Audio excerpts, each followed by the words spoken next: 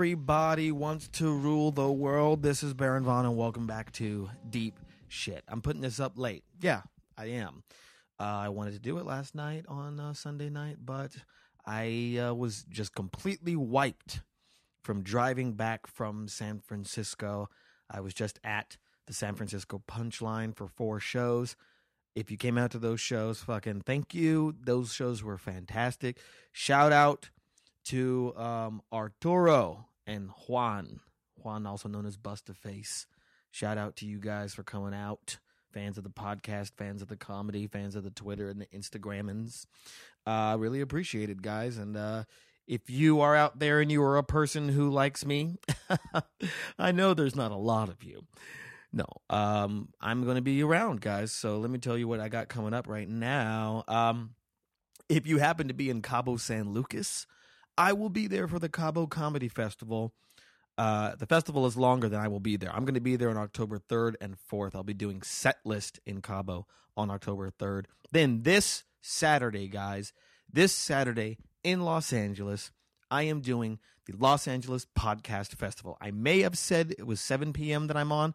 That is incorrect. It is 6 p.m. 6 p.m. October 5th, the Los Angeles Podcast Festival, a live deep shit with Dave Ross, a person who has not been a single guest on the show yet, and he will be. Dave Ross is a very funny comedian, a very smart, thoughtful person that I like. He has a podcast called Terrified, and he used to be one of the proprietors of the Los Angeles show Holy Fuck that no longer exists. Also, Hasan Minhaj. I'm saying Hassan now. I've been saying Hassan. That's incorrect. I'm going to ask him about it. But the least I can do is pronounce a motherfucker's name correctly. Hasan Minhaj, who you have heard on this fucking podcast a couple of times. I believe he's done 3 episodes. And I scored. A fan reached out, Daniel Bayer. Thank you very much. And thank you very much also, Keisha. Yeah. They have a connection to a philosophy professor named Dr. Pierre Grimes, who, after reading about him, seems to do the exact thing I try to do to myself, the thing I've been obsessed with doing to myself for this whole lifetime. He is the inventor of something called philosophical midwifery. And someone told me it actually is midwifery. So let's just say philosophical midwifery. I wouldn't say, maybe he's not the inventor of it, but he champions a form called philosophical midwifery that is based on Socratic method, Socratic logic. And it is a practice of philosophy as counseling, like to get motherfuckers feeling better, identifying the root and the cause of whatever it is in their lives that is causing them crisis. And he has created this technique, or at least is the leader of the front man of this technique of philosophy that is used as counseling and psychotherapy. And he has worked with people such as Alan Watts or Joseph Campbell. And he also has a thank you from Eldridge Cleaver in a little book called Soul on Ice. If you are black and listening to this and you do not know Soul on Ice, go check it out. Eldridge Cleaver was a very interesting man who was in jail for rape, like you do, probably other things, but I believe convicted for rape. And he had a spiritual awakening, a philosophical awakening, an awakening that showed him what the black man was in America at that time, which was the 70s. And once he got out of prison, he became the Minister of Information for the Black Panther Society. Anyway, Dr. Pierre Grimes helped him get past some psychological fucking blocks so he could write Soul on Ice. What? That guy, Hasan Minhaj, Dave Ross, Dr. Pierre Grimes, and me getting fucking deep at the Los Angeles Podcast Festival this fucking Saturday, 6 p.m., October 5th. Please come if you can. A lot is going on in the world right now, guys. Fucking Breaking Bad ended. That's over. Breaking Bad is done, guys. You know what else is done? The United States government. Apparently, I mean, I don't know what's going to happen by the time you guys are listening to this podcast, but right now there is this impending governmental shutdown because motherfuckers be fighting. And what else is happening? Miley Cyrus is pregnant with the black baby.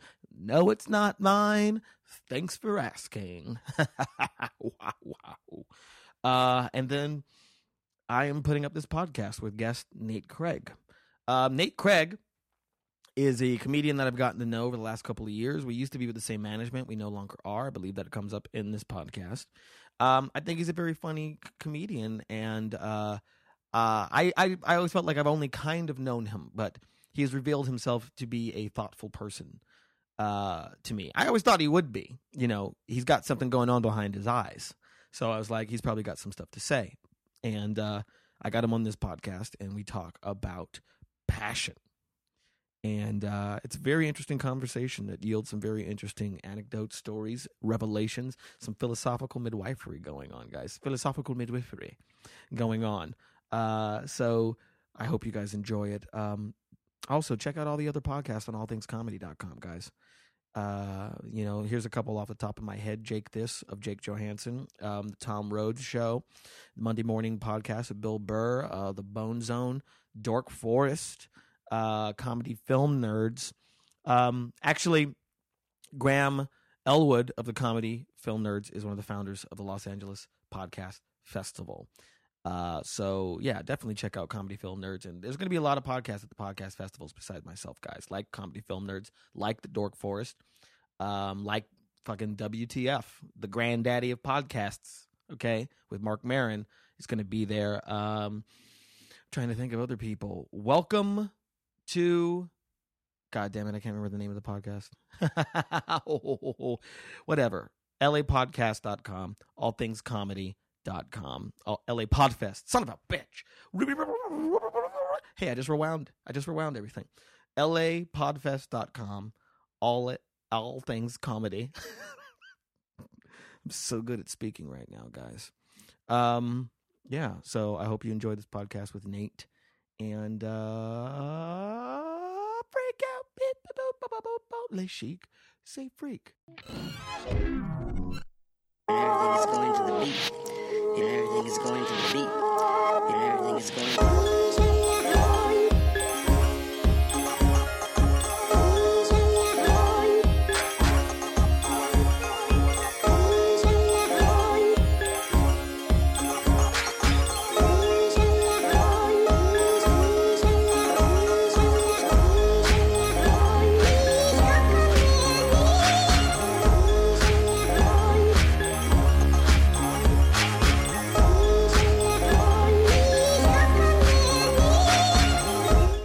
I mean, shit, dude. By the time I figured out how to use a credit card, I had fucked myself for a couple years. How so? I mean, just doing stupid things on it, like just going to Vegas on a credit card. Oh, because you're going to Vegas, guy. Not necessarily, but that was my first trip to Vegas. It was a bachelor party, and it was like one of my first buddies to get married. I was like, I don't even know, dude. I was 22. Oh, wow. And like, is that marriage still a thing? It is. And they have beautiful, my buddy Mike, and he married this beautiful woman, and they have 3 kids. You were 22 at the time. How old are you now? 36. Okay, so he's been married for 14 years? Yeah.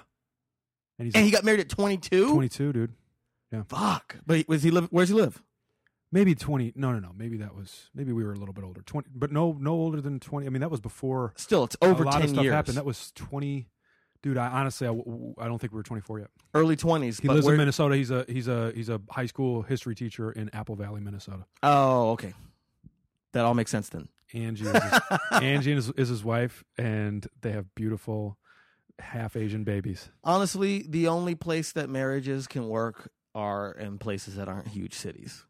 This is my new theory. Yeah, there's too much distraction here. There really is. The idea of being with someone that you in that capacity where you have to devote yourself to maintaining a healthy relationship at a very involved level is daunting to me in a place like this. But here's another theory, though, for your friend.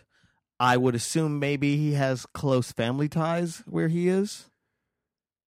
Is he close to his family? He's close enough to we're from Madison.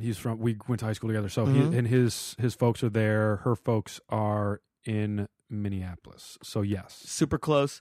They probably are in a small community, probably involved with neighbors and stuff like that. That's the shit that helps. Like this 2-person bullshit, it doesn't make any sense. No. But like if you hunker down to that structure and you have very good friends and family around you, they're just going to help you through it. Yeah. But this is like, everyone out. This is the wall. Right. No one on the other side of this wall. Don't tell me how to raise my kids. Sort of thing. It's bound for failure. Well, some people want that. Some people want wrong. I totally agree with you. I'm just saying some people want it. Some people need it. They think they want it. They think that we're supposed to be able to do all this shit ourselves, but we're not. We're not supposed to be able to do all this shit like by ourselves. We need help. Always need help. Well, I think that it's just those are two sides of the same coin. Like needing other people and being able to trust and to seek out what you need in other people, I think is just the same as like shutting people off and not being able to trust them and not wanting to seek out anything that you may need in them. Because I mean, I know which side I'm on, but I think that as far as like, you know, survival and fear and needs and wants, like I think those come from the same place. It just they just manifest in very different ways, and they come, you know, I mean. But when you seek out other people, you need them. Well, but this is what do you mean by need? You know what I mean? You're not going to feel right unless they're with you. Unless they're with you. Okay. Are you asking me that question? Or I'm asking you. I'm asking you. Well, I mean, I think the thing is that I think it's an issue of balance here. But the thing is that you have to fail at both. You have to fail on both sides to figure out what the center is. For yourself. So it's like my theory is that we started having all these feelings in high school, right? So, real quick, just failing on both sides of privacy and openness. Are those the kind of vague basically categories we're dealing with? You're failing on the side of really shutting people out and being like, no, I'm going to do it all myself and not listening to other people, not letting them in. And then failing on the side of letting too many people in, trusting too many people. Or trusting certain people to unhealthy... Yeah, trusting people to an unhealthy just being extent. Let down and, whether it's an unhealthy extent on your end or they're just an unhealthy person to trust. Right. And I feel like you have to go down both roads to figure out what your center is. Because then you learn how to you learn which people are, I know I shouldn't trust this person that much. I can only have to keep them at an arm's length. Then there are people that you have to learn how to let in. You know what I mean? Like there are people that you can trust, that are good people, that you can count on, and it's hard to sift through the fucking rough and find those people, but they can be found. They exist. Yeah, for sure. Especially if you consider yourself one of those people. But we're not all that to everybody. We're only that to a few bodies, right? So my theory on it is that like we err on either one of those sides because of mistakes that we made a long, long time ago. That is sort of like, people try to rewrite the story. Sure. So it's just kind of like if you could say a cynic is a person who more than anyone wants to love and trust people, but they're so fucking sensitive that the 1 or 2 or 3 times that they've actually let themselves do that, it didn't work out in the way they wanted it to work out. Anyway, that's it. Blanket, like you choke on chicken once, like a chicken bone. You're like, that's it. No more fucking chicken. But they go to the extent of like meat. I'm done with meat. The concept of eating. No more. I'm done with it. That's what a cynic is. But they want to open up to somebody badly. But it's because we made these mistakes when we were younger, before we were old enough to, here's my metaphor. Well, I mean, it sounds like you just articulated what I was trying to say earlier. Yeah. It does sound like that. Those are the same. That is the same place. You know what I'm saying? Like they just, for whatever reason, they have decided that because of a young mistake, the cynicism is the path. The safest path for them. The safest path. Here's my other thing is that I call this the the needle. I got my wisdom teeth out on New Year's Eve of 2009. Just so I know, what kind of needle are we dealing with? Like this, the crowd measure needle, or No, are no. we dealing with the Wisdom the teeth out. A scratching fucking needle? that went into my arm. Oh, the needle. Oh, Yes. Oh, this is a story. This is a story. Okay. I had to get my wisdom teeth out because I didn't have health insurance for like 12 years, and then suddenly I did, and I went to the dentist and found out that I had these wisdom teeth that were, my top ones were impacted, and my bottom ones were like kind of above the gums, but they were in a position that they just could not be cleaned. So he's like, it doesn't matter how much you brush, those are going to decay no matter what. And he showed me an x-ray, and he's like, that's the decay, that's the nerve. Those are way too close. If those touch, you're not going to have a good time. So I had to get all 4 wisdom teeth out, right, on the same day. Great drugs. Great drugs. But I ended up being in Vegas, like for the holidays with my family. And then I went to some place, and they said, we're going to have to shoot you up with some crap. You know, we're going to put you down like the dog you are. And they're like, Dog teeth. this needle, it'll be a small prick, right? The thing that any nurse, any doctor says, it'll just be a small prick, a small pinch. You'll feel a small pinch, right? Mm-hmm. Something we have been told since the first time we ever experienced a needle at 5 or 6 or whatever, it'll just be a small prick. But you were a small kid with a small arm. That needle was the size of your arm. Mm-hmm. And they said it'll be a small prick, and they fucking stick that gigantic thing in your arm. You're like, what is this? That's a small prick? I will never trust you again. I never trust needles again. Right? So we spend a lot of our time being afraid of needles. I remember how it felt the first time I ever got poked with a needle. That's how it's always going to feel, we think. Right? But as an adult, they're like, it's going to be a small prick. I saw the needle. I'm like, that's a small needle. Then they put the needle in my arm. I'm like, oh my God, it was a small prick.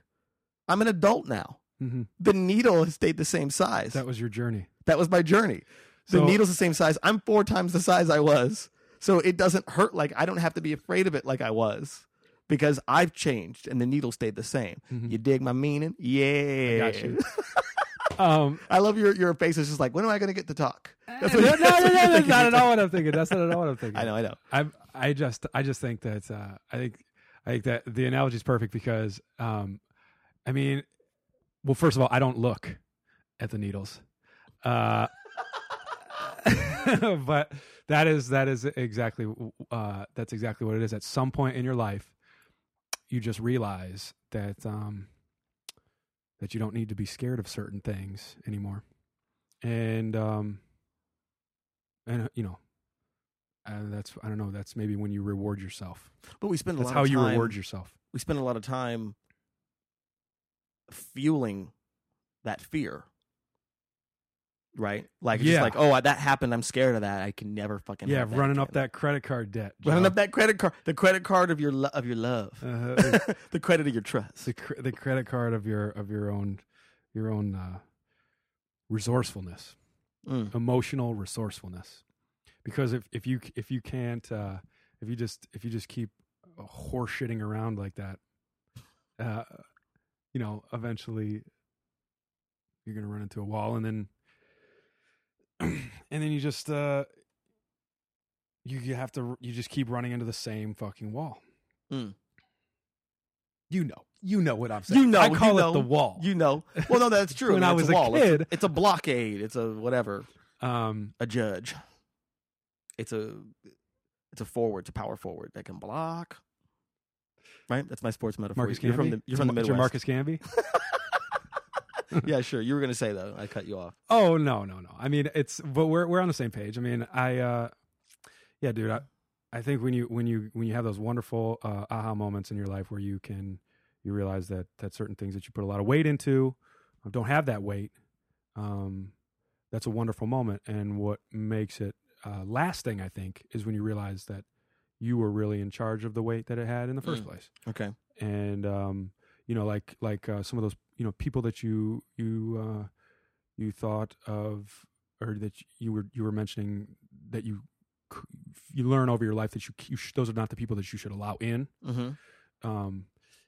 You know how that relates to what I just said was like I feel like sometimes I'm in charge of how those people affect me, and why I pursue them or want to associate with them is because my voices in my head see them as very suitable surrogates, very articulate, very neat, interesting, smart, biting, hateful surrogates outside of my own brain. And so I seek those people out. To take the place of my your own voices. inner judges. Yeah. My inner Ooh. judges. Wow. Yeah. That's fascinating. Yeah, I definitely have noticed that in a couple relationships in my life because I know I can bully myself. But getting someone else to bully you. Getting somebody else to Ooh, bully me. and then I can have sex with that person. Well, or at least, or I can jerk myself off by trying to fix them or trying to change them or trying to win them. I can win myself as well. I know that. But having somebody else, represent, and it works the same way with the people that you love and the people that are good to you, the people that are good to themselves and the people that succeed and shit. It's like it extends itself all the way through our culture and our society. I think that's what people want to see on TV. The whole kind of reality TV kind of sensationalism now is we want to see people either win the gold medal or die in a ball of their own fat. That's what we want to see. That's it. We don't want to see nothing in between. Not a damn thing. They're either fantastic. Maybe a story about a kid on the news who saves dogs from the pound. That's right. it. Otherwise, very, very high or very, very low. Very, very high, very, very low. Mm. And that is. Well, that I can also see that like in Extreme Makeover is a very perfect example of that, because the original show was about taking quote unquote gross people and then making them beautiful, the best they could be, but by someone else's standards, right? But then it became, and that's kind of awful in a way. It's just like, why can't you just love this person for who they are? But they've got so much baggage because of how they look and what they've been told their entire lives. So I see the merit to like, oh, now I've got all this surgery and makeup and I feel better about myself. But then Extreme Makeover Home Edition was a whole different fucking... Hold up, did they give him plastic surgery on Extreme Makeover? I think they used to give him plastic. Maybe it was The Ugly Duckling. There was another show or something. I think it was called The Ugly Duckling, where it was like they gave people surgery. There's got to be a show with surgery. They did liposuction and breast implants, nose jobs, Botox, and eye facelifts, and all sorts of shit to make that person look quote unquote beautiful. Now, why not? It was, but then the ones that were the best were people who they didn't have surgery. They just figured out how to dress. Or cut their hair in a certain way that was like, oh, now they are like, they just clean themselves up and then now they know what that looks like. That was where I was like, okay, that's valuable. Is using what you got instead of changing what you got, right? I didn't know, but I need to buy denim with elastic in the waist. I need to buy denim with elastic, brush my teeth once or twice a day. So Extreme Makeover Home Edition, which I never really watched because it seemed too fucking intense. Extreme Makeover Home Edition, a.k.a. Marcus Camby, a.k.a. Ty Pennington. They would go to people's homes, and this was like, it became like an inspirational show where it was like they would get these letters from people who are just like destitute and poor and all this stuff, and they'd come in and redo where they live. Yeah, Jesus. Okay. Yeah. So it was like, that was an extreme high. We're just great. Like, we're giving these people, quote unquote, these people a better life by giving them a better home. You know what I mean? Their dream home. Exactly. And they'll feel better and be better and all that stuff for it. So that was like a gold medal of life. Yeah. Of just kind of like, here's your new awesome fucking home. Everything is the way that you ever dreamed. That's not Marcus Camby. There's no blocking going. That's Steve Nash. That's That's an assist. Yeah. I'm struggling on the sports metaphors, but I'm with you. At least know who Steve Nash is. I'll stop. So that's interesting that you say that, because this also kind of naturally brings us around to what our topic is, because what you were just saying about like, that's really fascinating about finding people who are extensions of these judges inside your head for them to manifest themselves. And like, cause they can come up with shit you couldn't think of. Now I got more right. that judge has more ammo. Well said, dick face. Because my pattern has been, Sometimes Not you, but I mean, like, when you no, see I know you hear, you were in the character. Right. Trust me, I know what you meant. sorry, Audience is you listening. never know how sometimes you Nate, like, Nate Craig was not calling me a dick face right there. That podcast went really, really well. And then you listen to it, you're like, oh, I really sounded like I I called got Baron. into a fight once dick about face. Todd Glass's podcast on WTF Yeah, when he came out to Mark Maron. listen I got to it. into a fight with a friend of mine about that Why? because he thought that Mark Maron stepped on Todd Glass coming out of the closet. And I'm like, what the hell are you talking about? That was a bit. Oh. That was a bit. He's like, no, Oh. Mark said it for him. He didn't get to say it for himself. I'm like, you think that Todd Glass didn't talk to Mark and be like, oh, I want to do this bit Uh-huh. where we're going to do it this way. I'm like, that was a bit. Yeah. There was no way that Mark jumped the gun. I think that was a fucking agreed upon bit. Yeah. And I got into a fight with my friend about it. It was hilarious. So he came out as an asshole. Get it? Nope. All right. So anyway, I have learned for myself, my pattern has been trusting people I shouldn't trust. Uh-huh. Because you know what? It's interesting because our subject is passion, Mm-hmm. okay? And we're going to define what that means for you and how it manifests itself in your life. But first, if we're talking about lust, desire, sexual passion, which is a part of it, of course, Before I came here, I thought of 3 different kinds of passions. areas of my life, and that is without question one of them. I have learned that I have fallen pretty consistently for the seemingly quiet, mysterious girl who turns out to have borderline personality disorder. Uh-huh. In the end, is kind of crazy Uh-huh. and really has been beaten down a little bit by being really sensitive Mhm. and they've always kind of been slutty, but like not slutty in the way that you would expect. Like they're kind of like girl next door types Uh-huh. that are really sensitive and have had so much shit in their heads and been told to them that they don't know what the fuck they want. Yeah. And I think I can guide this girl to an island where she will like to exist. And be the woman that she always was meant And to be. and it's I didn't realize it was like I'm trying to fix this person, Mm-hmm. which is the fucking worst, the dumbest possible reason you could see someone. For myself, I have learned. Fixing is unrealistic. It's unrealistic. Fixing and changing someone. Growing with someone is always intoxicating, and I don't think too lofty, but it isn't. It's more of an endeavor than I think. Well, that's an interesting distinction. I think growing with someone is the way to go. yeah, for sure. Because when you want to fix or change someone, the implication is, I'm already good. right, I'm fine. Yeah. They just need to be something different. sure. Then we can grow together, Mm-hmm. which is stupid, which I have realized is something that I have done. And those girls tend to trigger my passion. They tend to trigger my lust.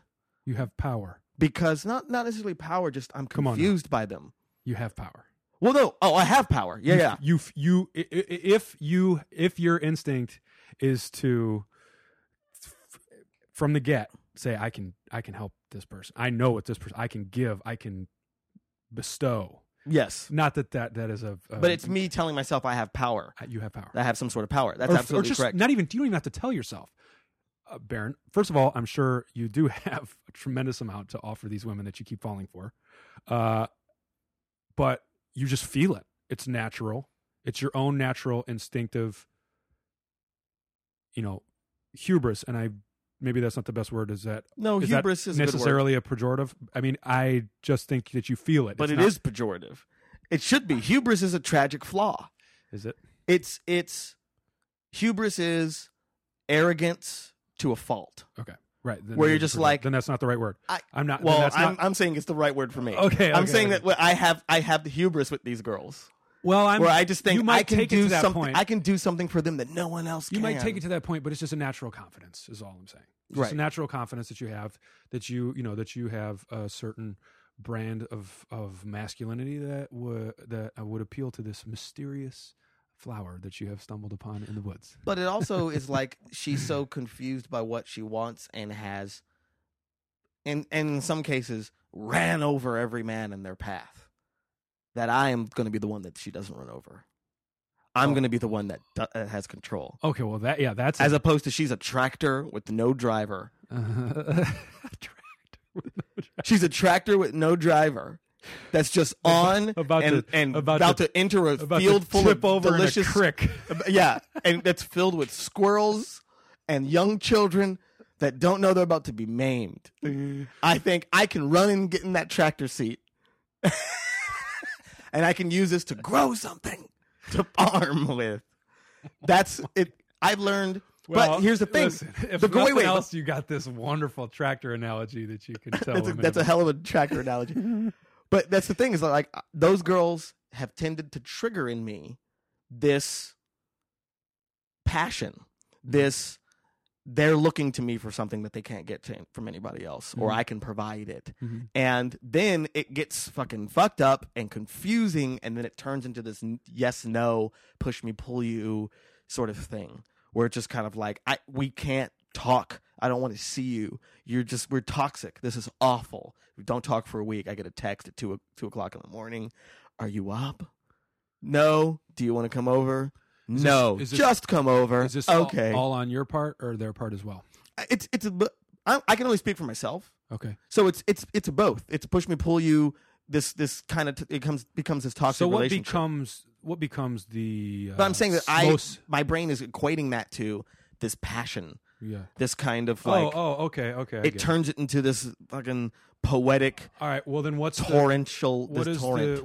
the torrent in these relationships as they? No, it is. That's exactly what it is. It just goes torrent affair. Torrid. It flows. Torrid affair. It flows positive and negative. And, yes. And what is the deficiency and what is the strength of these relationships when they progress? Like what the strength is the the cracks begin to show. Eventually. But that's the other thing is that like.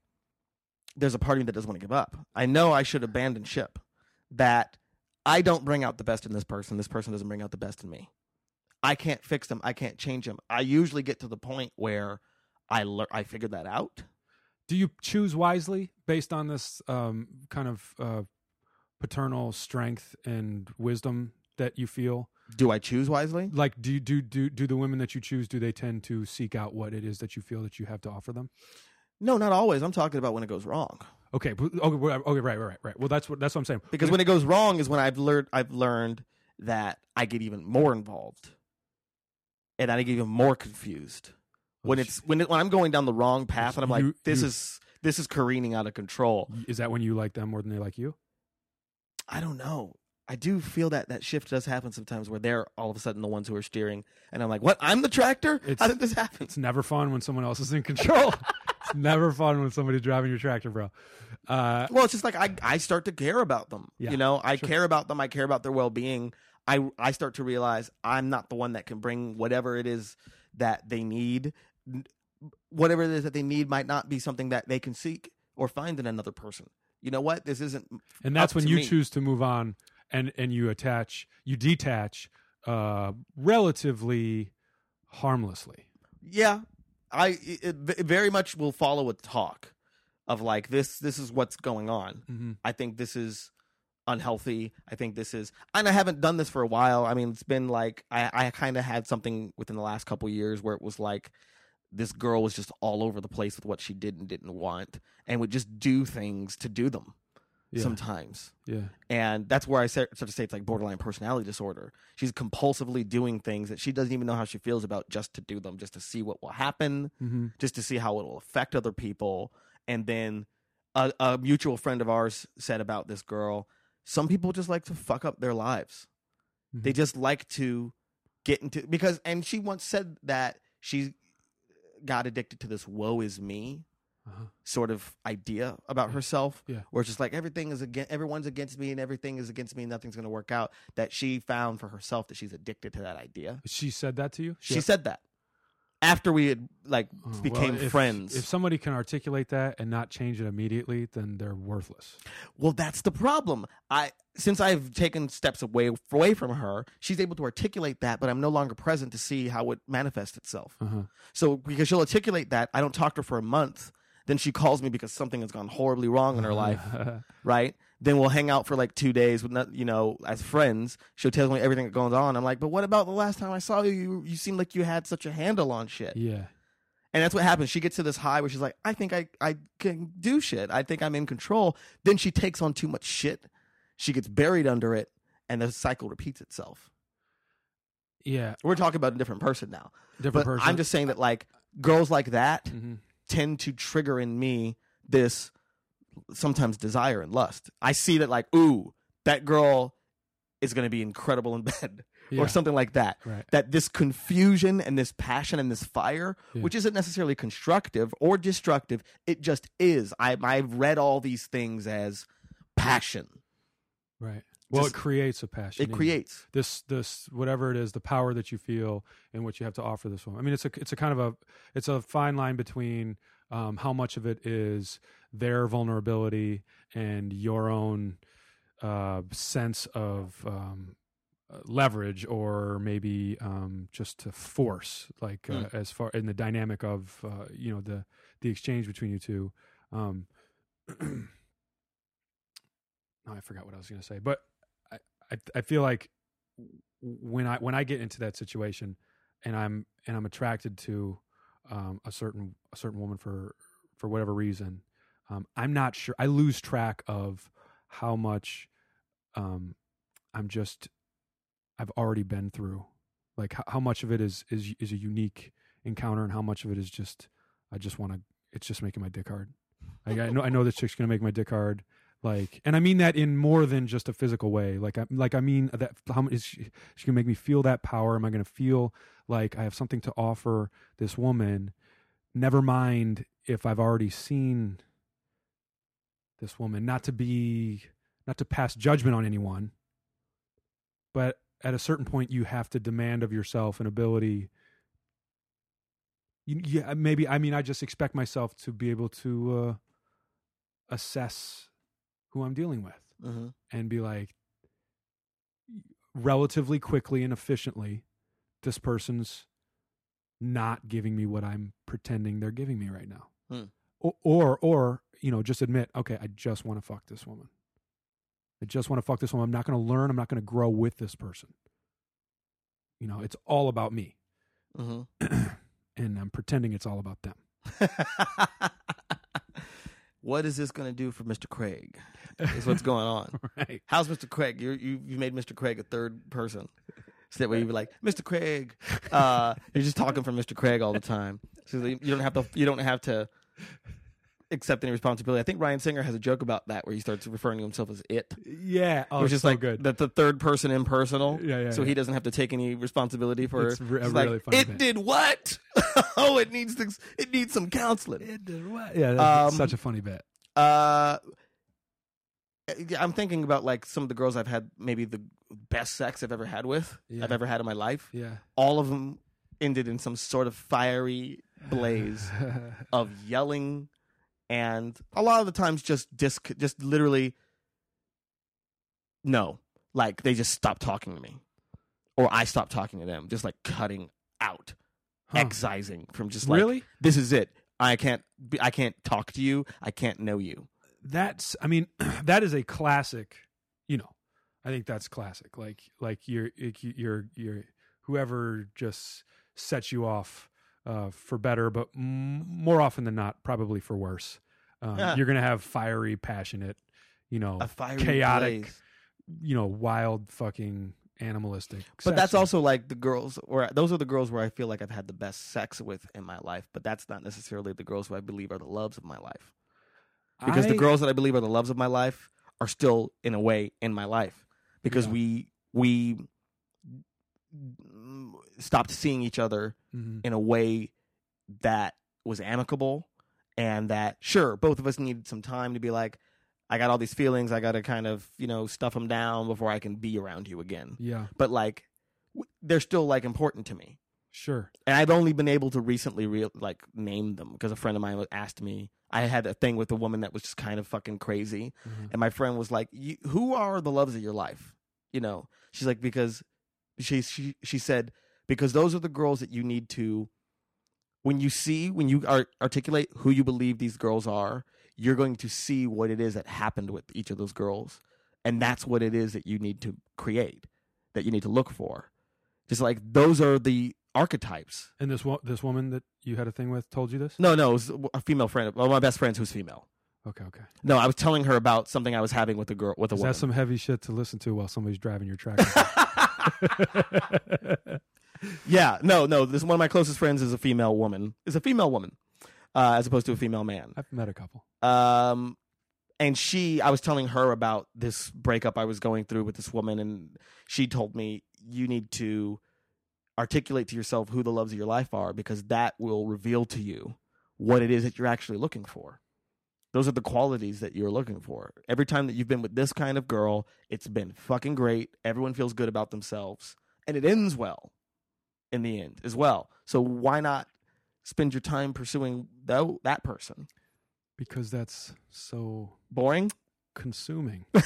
I don't know if it's boring. I just think it's a significant investment. It can be, yeah, sure. I mean, separating from someone emotionally with respect takes a lot out of you. In each situation, though, it doesn't take it all out of you. I mean, it gives you a lot. You definitely grow. Well, I got lucky, but in my situations where I didn't have to we didn't live in the same city. Yeah, which is part of the reason it didn't end up working out. Nice move by you. Where it's like, no, we moved. We were in the same city. Mm-hmm. Then one of us moved or had to be somewhere else for a really long time. Mm-hmm. And then it was like, when it didn't work out, it's like, okay, well, I don't have to run into that person every fucking day. Mm-hmm. I'm not going to see them for at least 8 months. I know for certain. Mm-hmm. I'm not going to see them for 8 months. Now I live in Los Angeles. She's in New York. I haven't seen her for a couple years now. So it's fine, right? Or something like that. But then we still talk. Blah, blah, blah. Anyway, this is careening. This tractor is going to a different place. I guess I want to ask you about your definitions. You said you had come up with a couple different couple different incarnations. So what are, Nate Craig, the incarnations of passions that you see manifesting in your life? Well, there's definitely love and women. Love and women. There's definitely not love and basketball. Very different. Very different. Very different. I mean, there are several different loves of several different games. Okay. And I would say definitely love and women. Love and women. And then politics and my ideas about the world. Politics and philosophy. Philosophy. And then there is also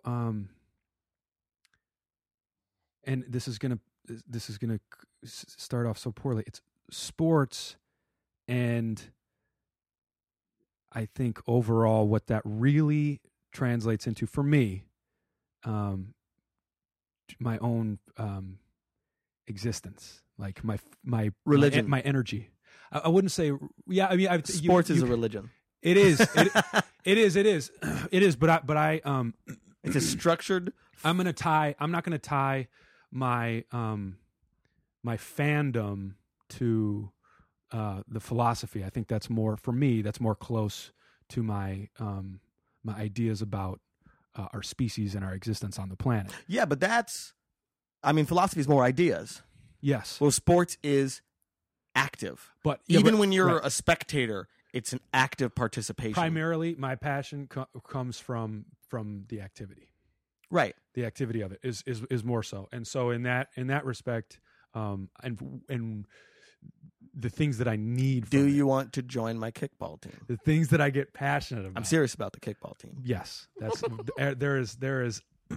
there is no circumstance why I will turn down a game of kickball. I honestly was driving the other day and I saw a bunch of adults in uniforms playing kickball in a park, and I thought, that looks incredible.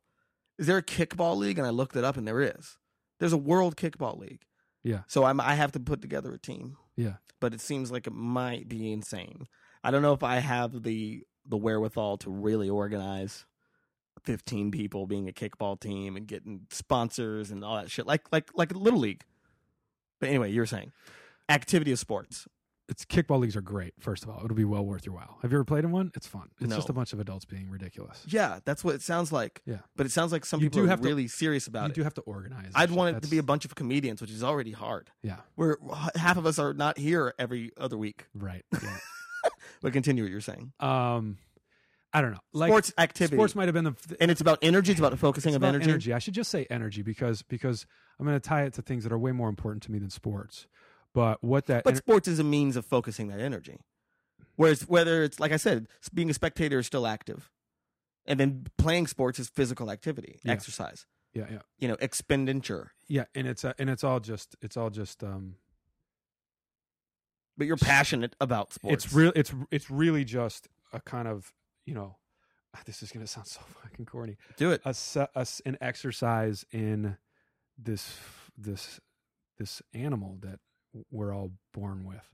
You're talking about your body? Body. That's horribly corny. Super. It is.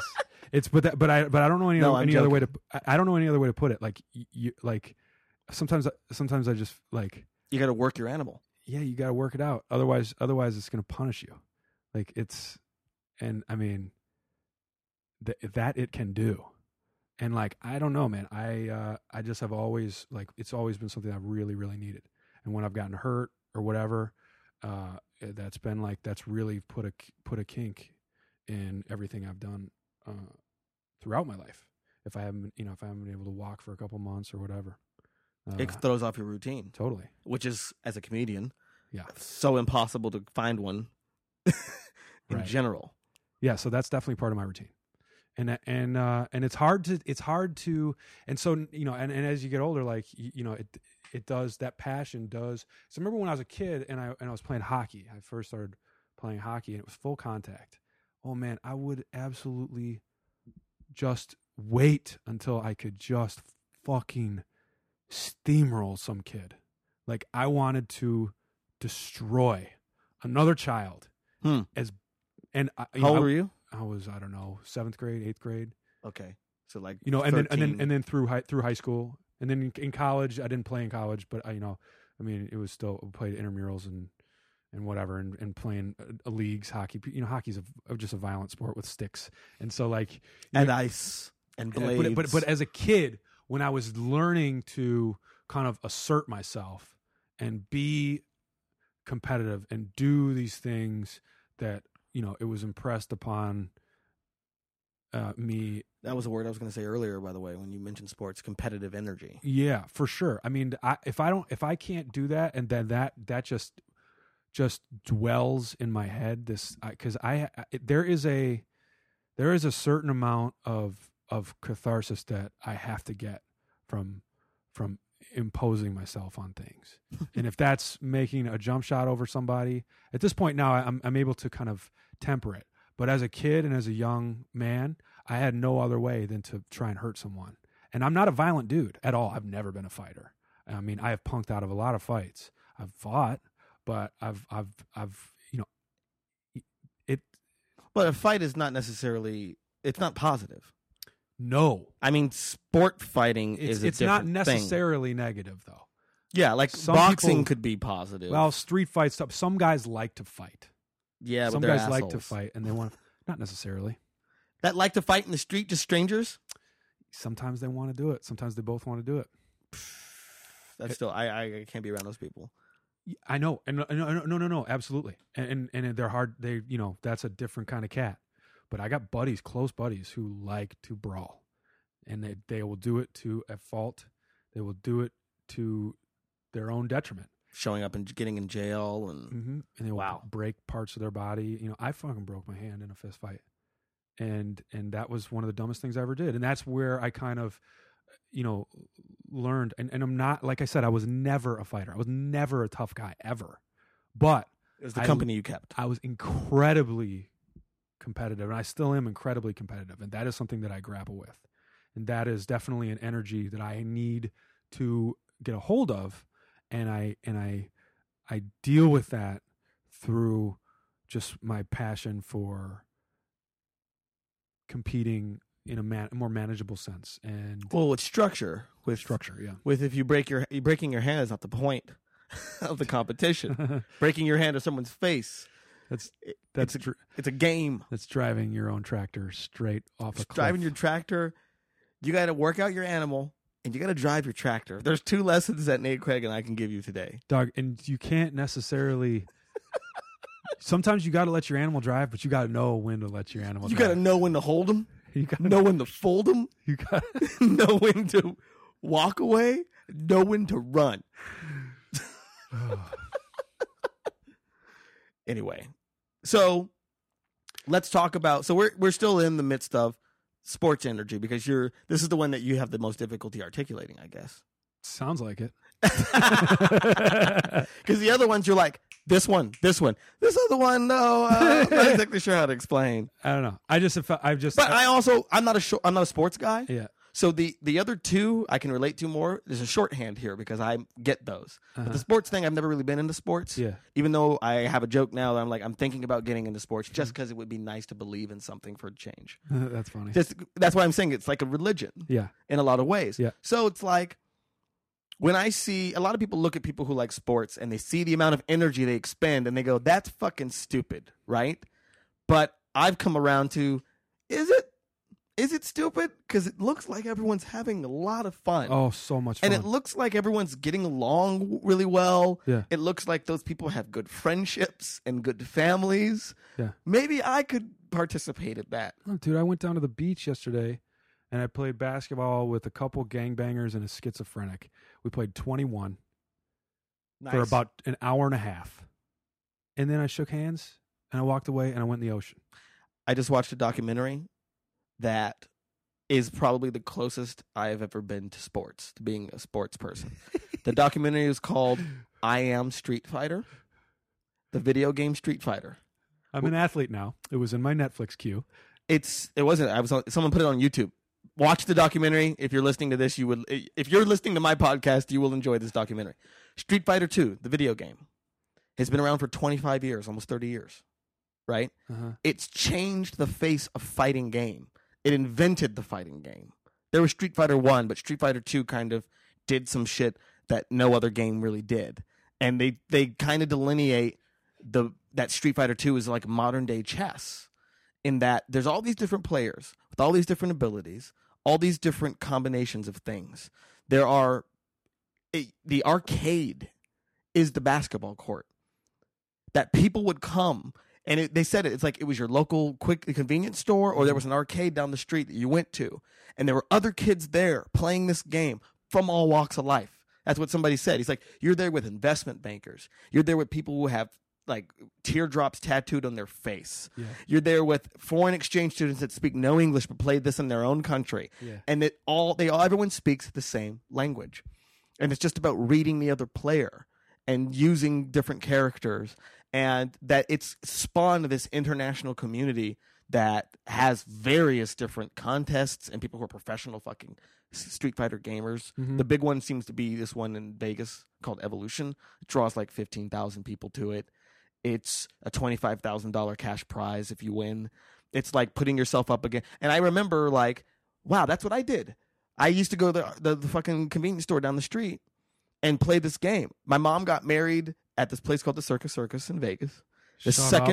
I'm from Vegas. That's so right. That's right. So the second floor. Circus is something the townies do. I was in a fucking suit.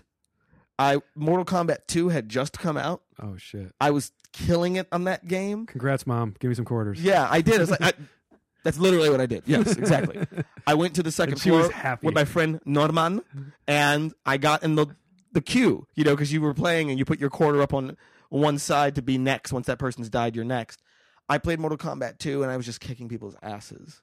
And that you knew you were good when you kicked Asian kids' asses. When the Asian kid, Korean, Chinese, Japanese came up to play, everyone was like, oh shit. This is something's going to happen. And then I would kick that person's ass to the point where they're yelling at me as they're walking away from me. You're fucking cheap! His friends are holding him back. I'm like, you lost, dude. So it's like, they were talking about that's how you got better, is that when you lost in front of people. What was his reason? Why? Because you kept doing the same move with like one of the characters? I kept doing the same move. I found his weakness and I exploited it. He did not know how to break a certain thing that I was doing. Anything that he did, I could fucking interrupt it. Exploited your weakness, bro. That's exactly it. That's what they're talking about, like the strategy that comes out of what you would see as a video game. And I'm like, I could have just been a little less poor, and I would have went down this path of being like a professional Street Fighter player. I'm okay at it now, but I'm not I'm not as good as I was when I was a kid, and finding out like glitches. There were glitches in the game that you could do certain things. There was this one glitch. So this documentary hit hard. It did. There was this one glitch. You remember the character Guile? Yeah. He's like the military guy, American guy with the blonde fucking. Yeah.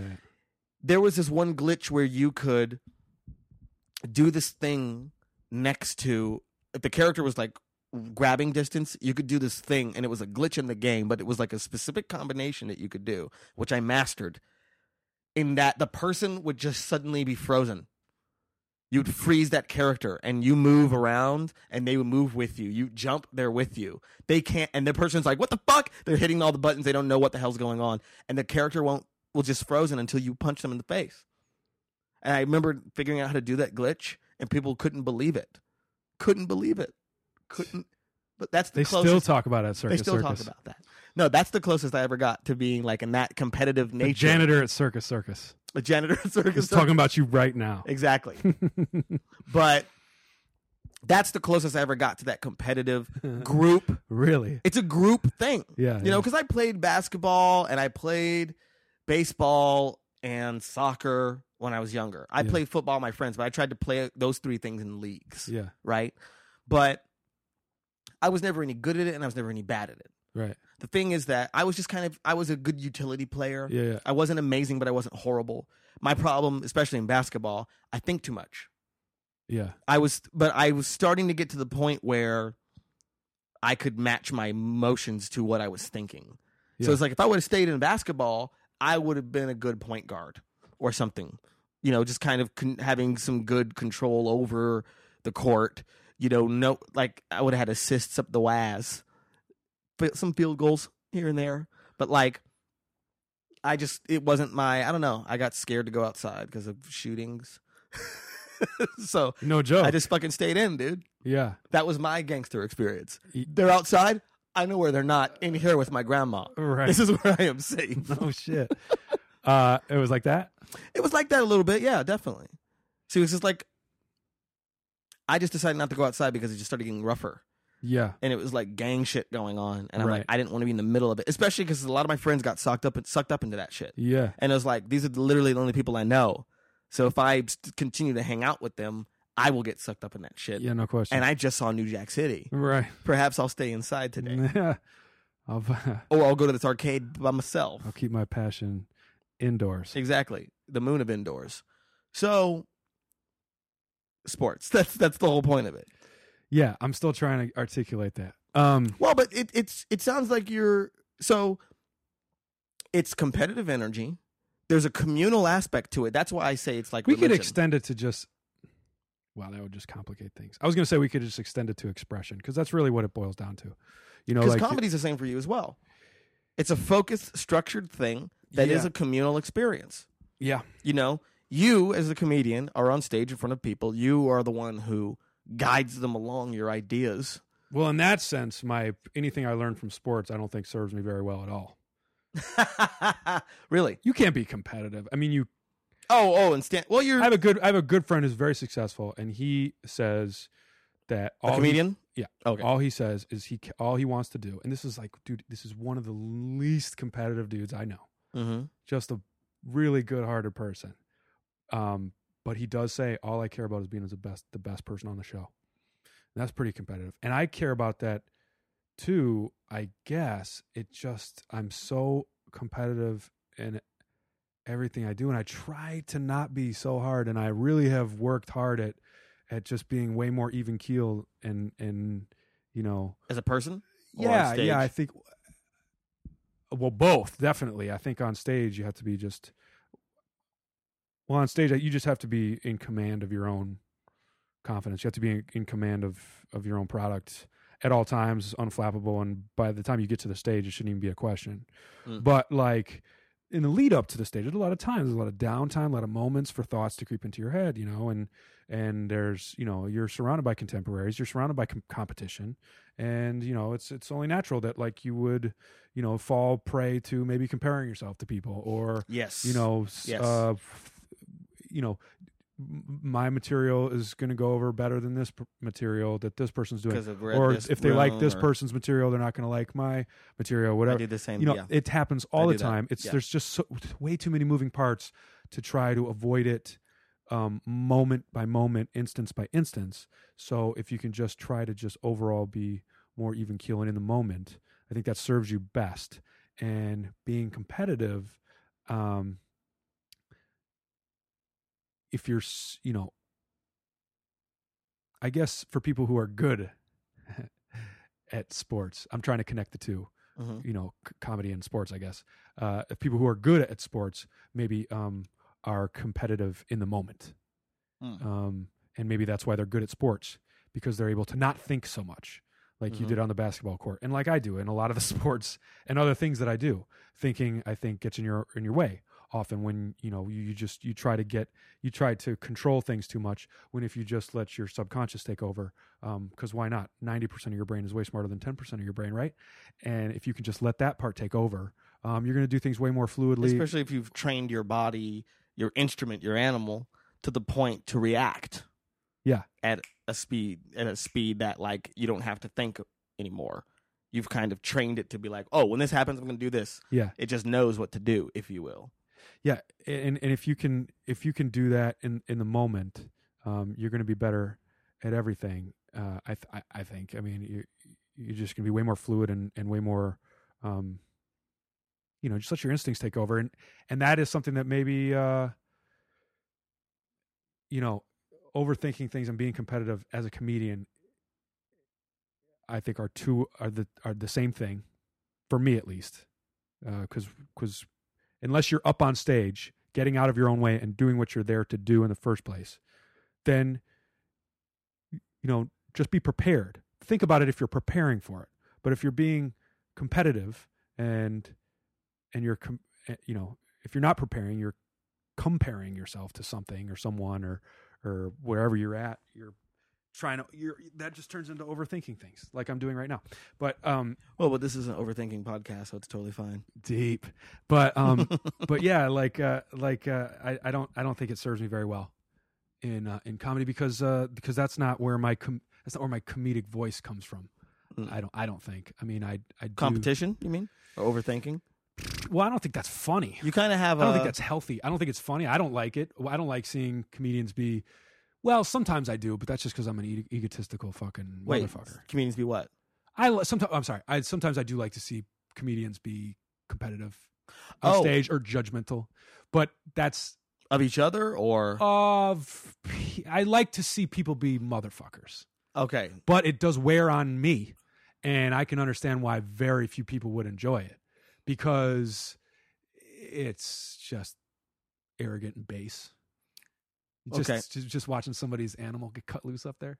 Yeah, well, it depends on if it's funny or not. I mean, like, if it's funny, it's because funny. sometimes it's funny. If it's funny or funny, and but sometimes it's funny because it's not funny. Sometimes it's funny because it's not funny. Sometimes it's funny because it's inappropriate. But for us, it's different because we've been up there. We know what's happening. Right. The audience is uncomfortable, but to us, we're like, this is awful. Right. Everyone is having a horrible time, and we think it's that's hilarious. funny. Right. This person is saying, "Fuck all of you." Yeah. Me. Yeah. Fuck you. I consider certain people that when I see them do that, like Rick Shapiro, who I just saw the other night walk into a room. Do you know Rick Shapiro at all? Yeah. I don't know him. He didn't go up. Met him. He didn't go up, but he's one of those people who gets on stage and he does not give a fuck. He doesn't give a fuck what you think, and he will take it to all sorts of places, uncomfortable places, strange, dark places that the show can't recover from. Yeah. If he doesn't do well, right, there's nowhere to go. Right. If he's in the middle of the show, sorry, like it's hard to follow that. No one, like even Louis C.K. will have a difficulty going up after Rick Shapiro after he's changed the fucking energy in the room like that. Yeah. It just be like, this is a vortex that I'm not sure I can climb everyone out in. Who do you like watching be a motherfucker? Chris Fairbanks. Oh, great. When Chris Fairbanks gets fucking angry, when he is annoyed, and that fucking place of frustration that he sometimes gets on stage, where he's just like, what the fuck is, I don't know who the fuck. I was at that show at Bruco, was Ben Bazina's show that doesn't exist anymore. That shit, I believe it was called. And Chris Fairbanks just was watching the whole show, getting more and more upset at the douchiness of the audience that there were these Westwood? fucking because there were these Fairbanks- fucking UCLA Fairbanks freshmen. takes Westwood. Exactly, there were these UCLA freshmen that were just fratty douches. By the time he got on stage, he was so angry. Yeah. It's the funniest, but he's still funny though. Yeah. and the audience is still laughing the entire Right, time. right. Then I just did set list, and he was up, like the suggestions were so random that he would just riff on like, this is the word moon is in there for no fucking reason, and just him going off Yeah. is hilarious. There's another comic named Becky Donahue who's now in Los Angeles, a New York comic. She's another person that I've seen get like in a mood Yeah. before she goes on stage, and it just changes fucking everything. Yeah. And so funny. And she'll be so upset when she comes off. She's like, I was in a bad mood. I didn't do any jokes. I'm like, that was incredible. Yeah. What you just did was incredible. Yeah. She's like, I just had all this just material I had worked on. Like, no, I like what you did. Yeah. But who? I like Who? I like Who? I like Proops. I like watching Oh. Proops be a motherfucker. Yeah, And he because can be he's so such fucking a smart. smarmy, fucking smug. He's smarter douche. than everyone there, and it's like it's very rare that a comic can He- say that. He prepares his act accordingly, and it's just he does this whole chunk on the Midwest, and I am Midwest to the core, Mm-hmm. and he just shits on the Midwest for so long, and I just hate it, but I Love it. I love it. At the same time, I love it. I just am like, fucking be an asshole, you fucking asshole. I love it. There's something about it. Just well, I mean, Marin as well. Marin is a motherfucker. When Marin's When he in that wants to be fucking a mood, yeah, when it's about him, it's about him. And he's fuck like he's not you. letting, and he's going to strangle this audience until Yeah, they yeah. can't breathe. Yeah, yeah, This is a headlock now. yeah, This whole act is now a headlock until you fall asleep. yeah.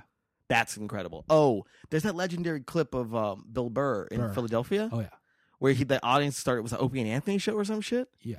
And he just like lost it on them.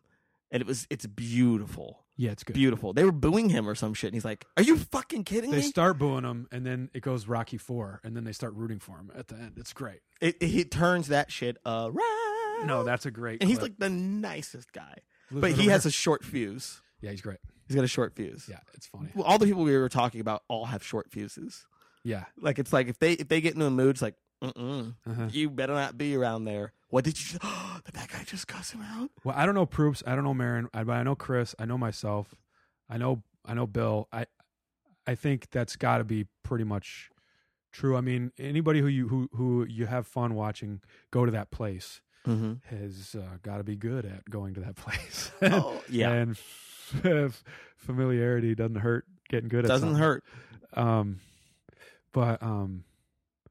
But yeah, I think that's just the same. That's just an exercise in your own kind of just power and presence. You know, you're as even if it's anger, you know, indulging in it is not necessarily healthy. But if you have no choice, then if you can find an acceptable place to do it, then Do it. Godspeed. Do it. And stand up serves that purpose, you know? Let's transition here into, because I feel like this is still all Murky. competitive energy. It's murky, yeah. But it's no, I mean, like it's not necessarily murky, but it all stems out of the third version of passion, which was like this energy. Yeah. And I think that so you have a passion for, let's say this, and you can tell me what you think. I think we got to this place just now. Yeah. Is that there's healthy and there's unhealthy. Mhm. There's the both ends of the spectrum for any of the three categories of passion that I thought about. Because I want to touch on the other two. as Right, well. for sure. We have to. We Yeah. have to.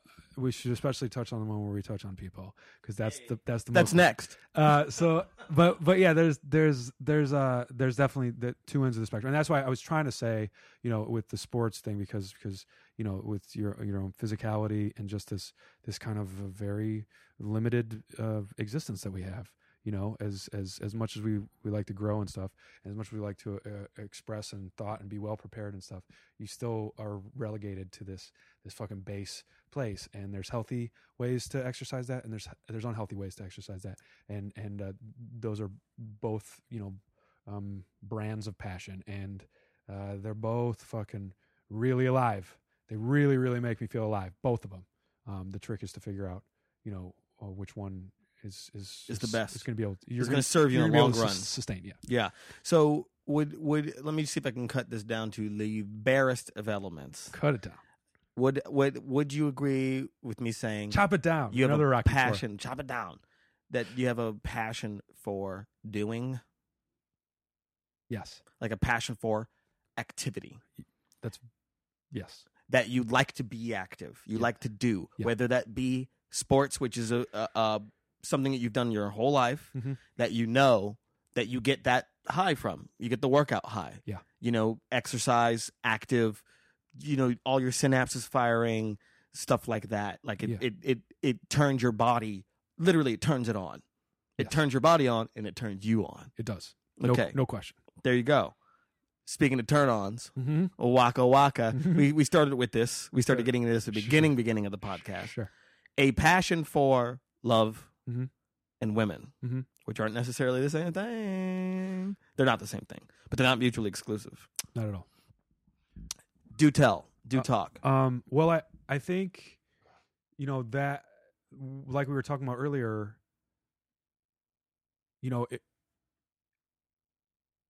Are you currently seeing someone? Seeing someone in the traditional sense of like, are you in a relationship? no. But you're kind of hanging out with someone Yes. or someone's. Yes. Okay. Yeah. I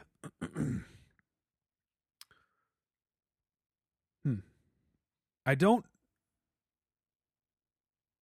I'm pretty happy with where I'm at in my dealing with my relationships with women.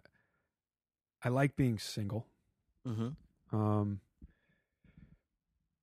I do have, I have in my life experienced intense love, and that is incredibly rewarding.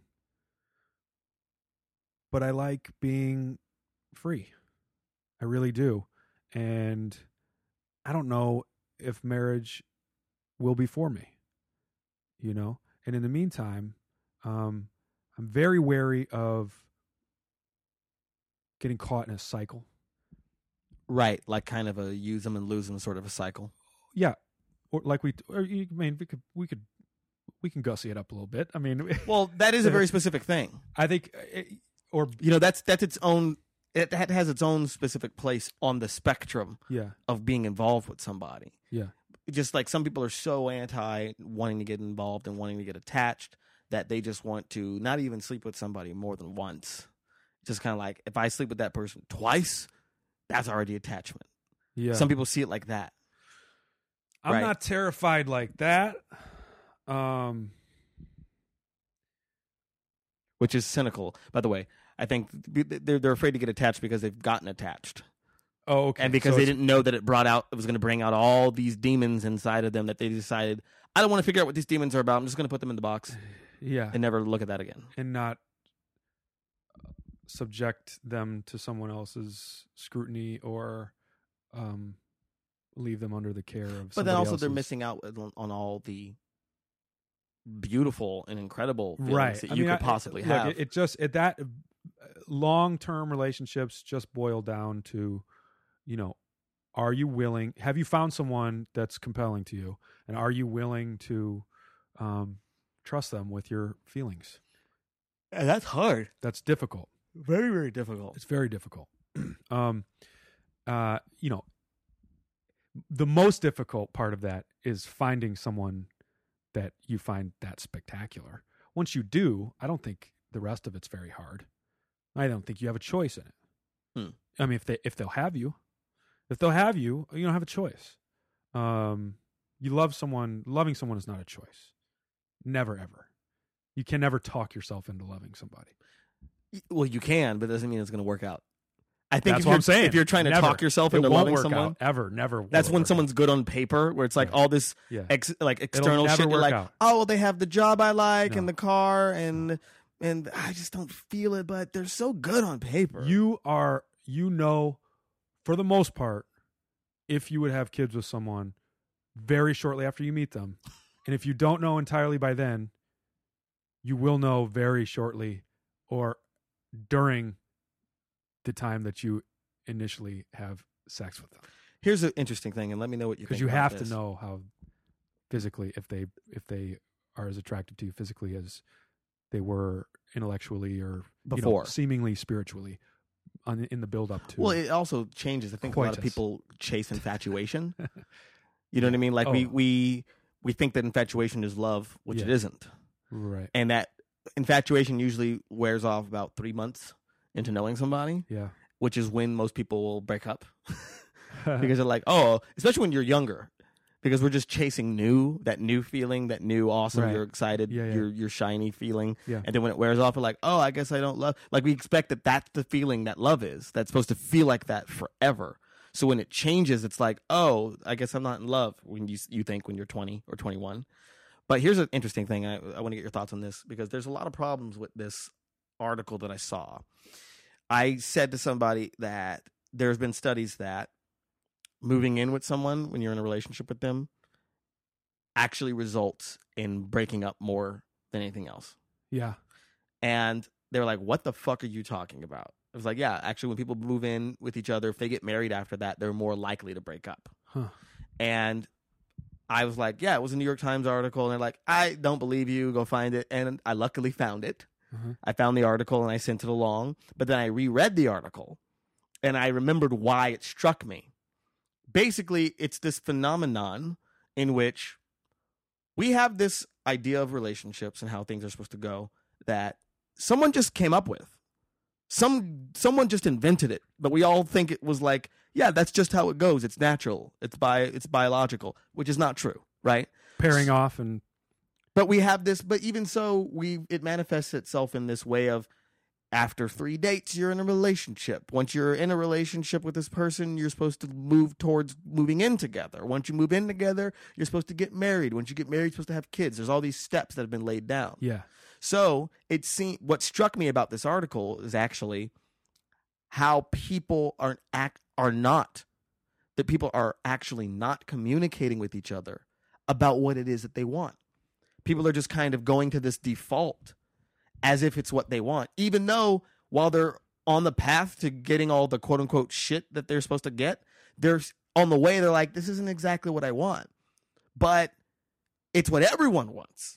It's what everyone's told they want, and I have it, so why would I give it up, right? So it means that there's a lot of people that get together, they're spending the night with each other a lot, then suddenly they find themselves moving in together. Uh-huh. And it's like, whoa, this just happened. That's what all these people that they interviewed is it just happened. It just happened. Right. Where it's like, you're spending the night, you're staying over a lot, you realize, I shouldn't be paying for 2 rents. You know, I'm paying this rent over here. I'm not even staying there. Suddenly you're living with this person. You're picking shit to have that's yours, Right. ours, not just yours. It's our couch, our blah, blah, blah. Then suddenly you're locked in to living with someone before you really figured out if that's what you wanted. But you can't just walk away from it. You know what I mean? That person's dad has your number in their phone. You can't just go. Suddenly you've been doing that for 2 years and you're like, well, I guess we're supposed to get married now. Yeah. Then you get married.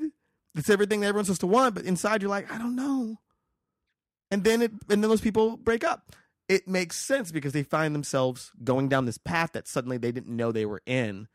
But that's what really struck me about the article is how little people are actually talking about this to the people that they're with. That they're with. Yeah, well, first of all, I think that pairing off the modern relationship Uh-oh. structure. Yikes. If I can go ahead Yowza. and People who listen to my podcast already know a little bit about how I feel about all this stuff. I just think it's They don't agree. I just think that it's way more conducive to what women want. I think, and I'm not to say that that it's totally fulfilling. You know, Are you saying this is what a girl wants? What a girl needs? What a girl, blah, blah. I don't know that song. I don't know the rest of the words. I would have loved to pick that up. I know. But We're not talking about no Mel Gibson movies. Just the whole, just nesting. I mean, just the sheer, physicality of that. Like, yeah, moving in together, settling in, having kids, getting married, having kids. I mean, women want that shit. Men, how often do men really want that shit? Well, you'd be surprised. I think this Really? is an Would I be issue of- surprised? And then would I be? And then would I be? Would my assumptions be confirmed when they're cheating on their wives 20 years later? Yes and no, but also let's not act like the wives aren't cheating as well. Right. Well, because I mean, I'll place full blame on the men for that. Well, I just think I think that- in your scenario earlier, I think probably the lack of the communication there was due to the fucking men, because the women didn't feel the need to communicate. They didn't have to communicate as much because I think that whole transgression of events fit more towards, I think, from my experience, what most women are looking for. Well, I mean, they do say that in the article. So it's the man's that- job to communicate any, deficiencies or issues along the way, and men are not, as communicative as women, I think. Well, I think that is and isn't true. I think it's untrue for comedians because we won't shut the fuck up. But they do say that in the article that, in general, men tend to see moving in with a girl. Obviously, I'm not talking about needy extroverts. Okay, yeah. Or needy extroverted introverts. Men tend to see moving in with a woman as like, okay, this is going to be a test to see if we work or not, right? That it doesn't necessarily inevitably lead to marriage. It's like, we're moving in. This is actually like we're gonna see what this means. That's what this moving in means. That's how guys tend to see it. Is that how men's? If anything, I would say that's men saying, "Let me see if I can do this." Well, that is what it is. If I can do this, Yeah, it's just kind of Not like, if let's see what she's this good is. enough. But the girl is seeing it as this is an inevitable step. This is the test towards marriage. So women tend to see that moving in as this is the test to see if we can get married. Yeah. And then men tend to see it as like this is the test to see if we'll stay together. I'm gonna see. I'm gonna let her drive my tractor. Let her drive my tractor. Hopefully, I don't break down. See where she takes it. See what she grows. But I think the thing is that and apparently there was a study on this. It seems that generally, again, I think this is all issues of socialization. I think that you're right in that women tend to want that stuff and men don't. But I don't think that is a biological natural thing. I You're think it's out just of your that fucking mind. I think that girls They have to carry children for 9 months. This is a bigger and discussion, then take dude. care of them. This is a huger, bigger discussion. That's their passion. It's built in, bro. It's not. It's not. It is and it isn't. But it's also our passion to look after the children that we created. Not at all. Yes. Well, dude, we'll eat them. No. We'll eat our kids, dude. Nate. We'll eat them. Have a talk with Greg Proops about this subject. Here's what I'm trying to say, though. Women, when they're younger, tend to want relationship stability, right? This is another study that was done. Heteronormative. This is all heteronormative. I'm sorry for my transgendered, my gay, lesbian, bisexual listeners. This is a bit weird with two straight dudes. Talk about straight shit right now. Sorry. Mm-hmm. And for you other straight motherfuckers listening, it's on. Women tend to, this is another study that was done. No minorities in this discussion. Women tend to, straight women, heteronormative women, when they're younger, want relationship stability, security, right? 20s, teens, 20s. Then they get to their 30s, and men who are in their teens and 20s want looseness, freedom. I don't want to fucking owe anyone anything.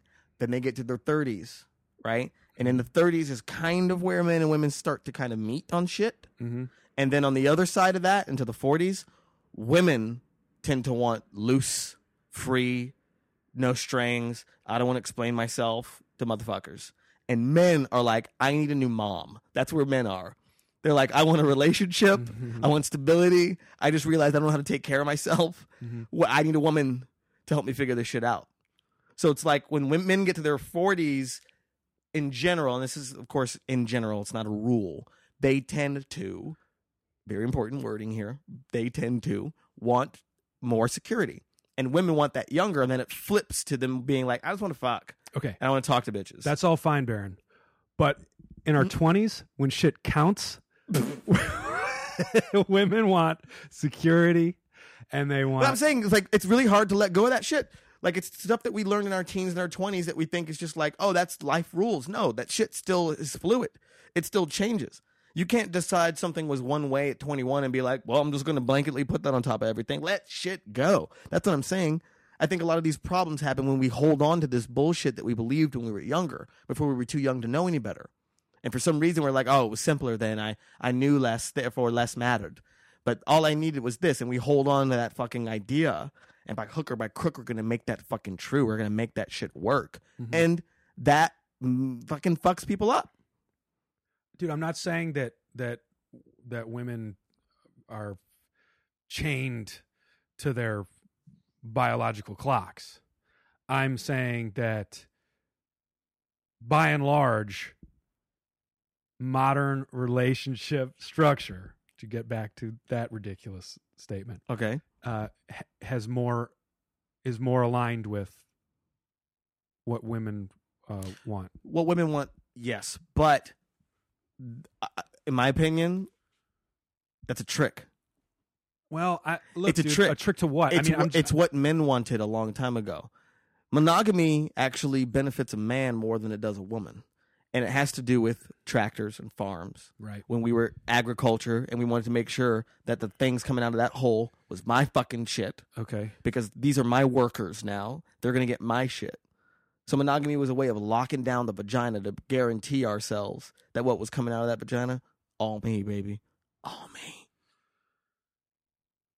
I don't know, dude. I mean, that might have been how the system worked at stretches over. But I'm saying that like it benefited men, even though men weren't faithful. But it benefited them, right? And I'm saying that what's flipped is women have become now more convinced about monogamy than men. But the irony is that monogamy is a means of man to control a woman's vagina. And that women romanticize the fact of like, I just want someone to control my vagina. I just want to be someone's. Okay, but we romanticize the property aspect of it. But you're willing to say that just because we're willing to claim that that's what we're interested in, that makes it true?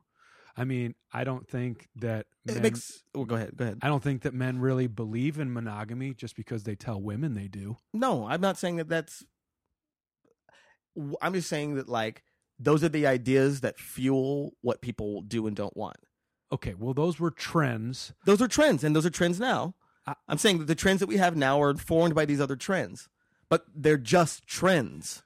And we tend to think of them as fucking scientific, biological fact. My best understanding of it comes from what I've seen are physical impulses. And women, you know, I'm not going to, like I said, I'm not going to say that they're, you know, haven't evolved out of these base, you know, biological circumstances that they're dealing with. But I'm definitely not going to say that men have evolved out of theirs. And I think by my best understanding, I just have to go by what I've seen men and women be compelled to do, are compulsive about. And women want to get pregnant and have their babies. And then after they're done with that, they may have, you know, an epiphany where they're looking for the fewest strings possible because they are done with what their brain was telling them to do. But men are, I think dude, I'm just telling you, I have an instinct. Sorry, I'll wrap it up. No, because you don't have to wrap it up. I have a response to you. I have an instinct to put my dick in a lot of women. I'm not saying I do it, but I want to do it. I want to do it dozens of times a day. And I feel that strongly. Yet you are not capable of multiple orgasms and women are. Continue. Okay. Is that the response that you were waiting on? No, that's just a piece of fact. Okay. I don't know if that's necessarily true either, but just because you ain't got a bitch to come 3 times and no, go ahead. I'm talking about the other way around. Character here. But well, okay, we'll go ahead and say what you were going to say. Well, here's the thing. I just like you said before, those are biological impulses, but they're not biological fact, right? Well, then that's out of my pay grade. They're one side of a coin. That's out of my pay grade. Dude. I'm saying that they're one side of a coin, baby. That's all I'm saying. I'm saying that you're right. Women do have those impulses, but I'm saying that the opposite side of the coin is also true. Men have those impulses, but the opposite side of the coin is also true. Well, there are instances of that, yes. We but have- those instances, I'm saying, are when it comes to determining societal norms. Those instances are not. But societal As in- norms is the X factor here, is that we have those sides of the coins, but we are socialized and taught to kind of move towards that side and move towards this side.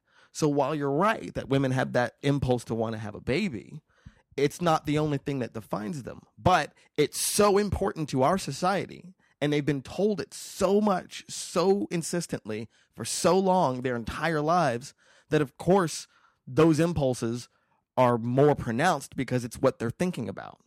And I'm saying it's the same for men. Right? Right. I wouldn't even pursue A doll is put into a girl's hands and a gun is put into a boy's hands. gun. A gun. Football. The ultimate penis. Hold on. We're going. I like to call my gun the ultimate dick. That's what I like to call my dick the ultimate gun.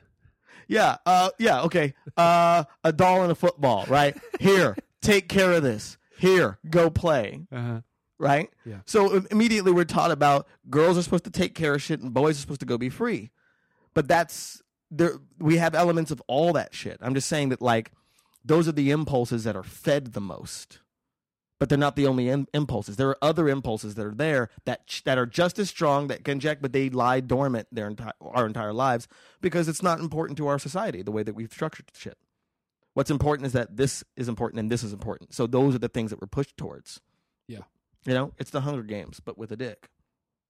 Dicks and pussy. The Hunger Games, but with a dick. The That's horrible. The thirsty games. The thirsty games, the dicksty games. But no. But just to keep it, just to make sure I'm speaking for myself. Mm-hmm. I guess and it's such a male thing to do. Our conversation drifted towards defining what women want and what women's impulses are. When in reality, I think the only reason I went there was to come back to defining the pressures that I feel myself as a man, and what I want to be able to do, and what I feel pressured to do, and what I want to be able to accomplish. But those are also still based on societal norms. So when we talk about what women want, we're talking about what we've been taught women want. Well, Baron, I do want what women want. Continue. If they want you, that's what you want, motherfucker. I'm saying that, like, we have been convinced about each other by the opposites. So it's like men are being taught what women want all the time by other men, right? And women's magazines, which were written by men. And then, so it's just like, I'm just saying that, like, what we think women want isn't always what women actually want. But what we think women want plays a gigantic part in how we will talk to, treat them, and approach them. Because we think, oh, women want this thing. So we're holding that as a standard that we have to either conform to or fight against, right? No question. Men will not hesitate. But women are doing the same thing. To proclaim what women want. Women are doing the same thing, though. Oh, men, they're taught from such a young age. Oh, men, boys, they only want one thing. Mm-hmm. They only want one thing. And it's told to them like it's this horrible, they want one thing. Mm-hmm. Keep it away from them. Mm-hmm. Take care of this doll also. Right? So it's like we're being taught about the enemy before we're way too young to understand the enemy. And it informs how we handle them before we know what they are. You know, if we're being told, hey, everyone on that side of the wall, we've never seen anyone on that side of the wall. Yeah. Everyone on that side of the wall, 6 foot tall, monster teeth, claws. And when they don't look like that, that's what they really are. They're going to turn into that at any point, just to let you know. How were you taught? Do you need to get that? Nope. How were you taught about sex? Were you taught that it was healthy? Were you taught that it was a good thing? Yes. Okay, me too. Kind of. I mean, that's a big thing. Sex negative, sex positive education, right? Now, I was raised by 2 women. You right? were? Yes, my mom and my grandmother. Right. So sometimes I think I wouldn't have a lot of the ideas I had if I had a man present, like if my dad was there. Sure. Because the dad's first job is to teach his son, this is what women are about. Right. So I would have been looking at my mom thinking, oh, he's right? But I never got that. My dad was there. I never had that discussion. Never ever did I have that discussion with my dad. That was never anything that he ever taught me about. Well, here's the thing. I didn't really learn about sex from my parents. I learned about sex in school. It's cool. Yeah. So it's like we had sex education, but it was you can only learn so much because, everyone's parents is so fucking like, whoa, about it that you can't show you a lot. That's what happened in our school system, was that they can only talk about things to it. It's kind of like evolution and creationism now, which is kind of like, then it was like sex. We don't want our kids thinking about it. We don't want our kids talking about it. Parents were just afraid about their kids to know about sex. So we weren't taught a lot about it. We were taught very specific, very strange things, and the fear of getting pregnant and getting AIDS was just drilled so deep. Yeah. That was all. Sex will lead to pregnancy or AIDS. Right. That's basically it. Good night. You all get an A for AIDS.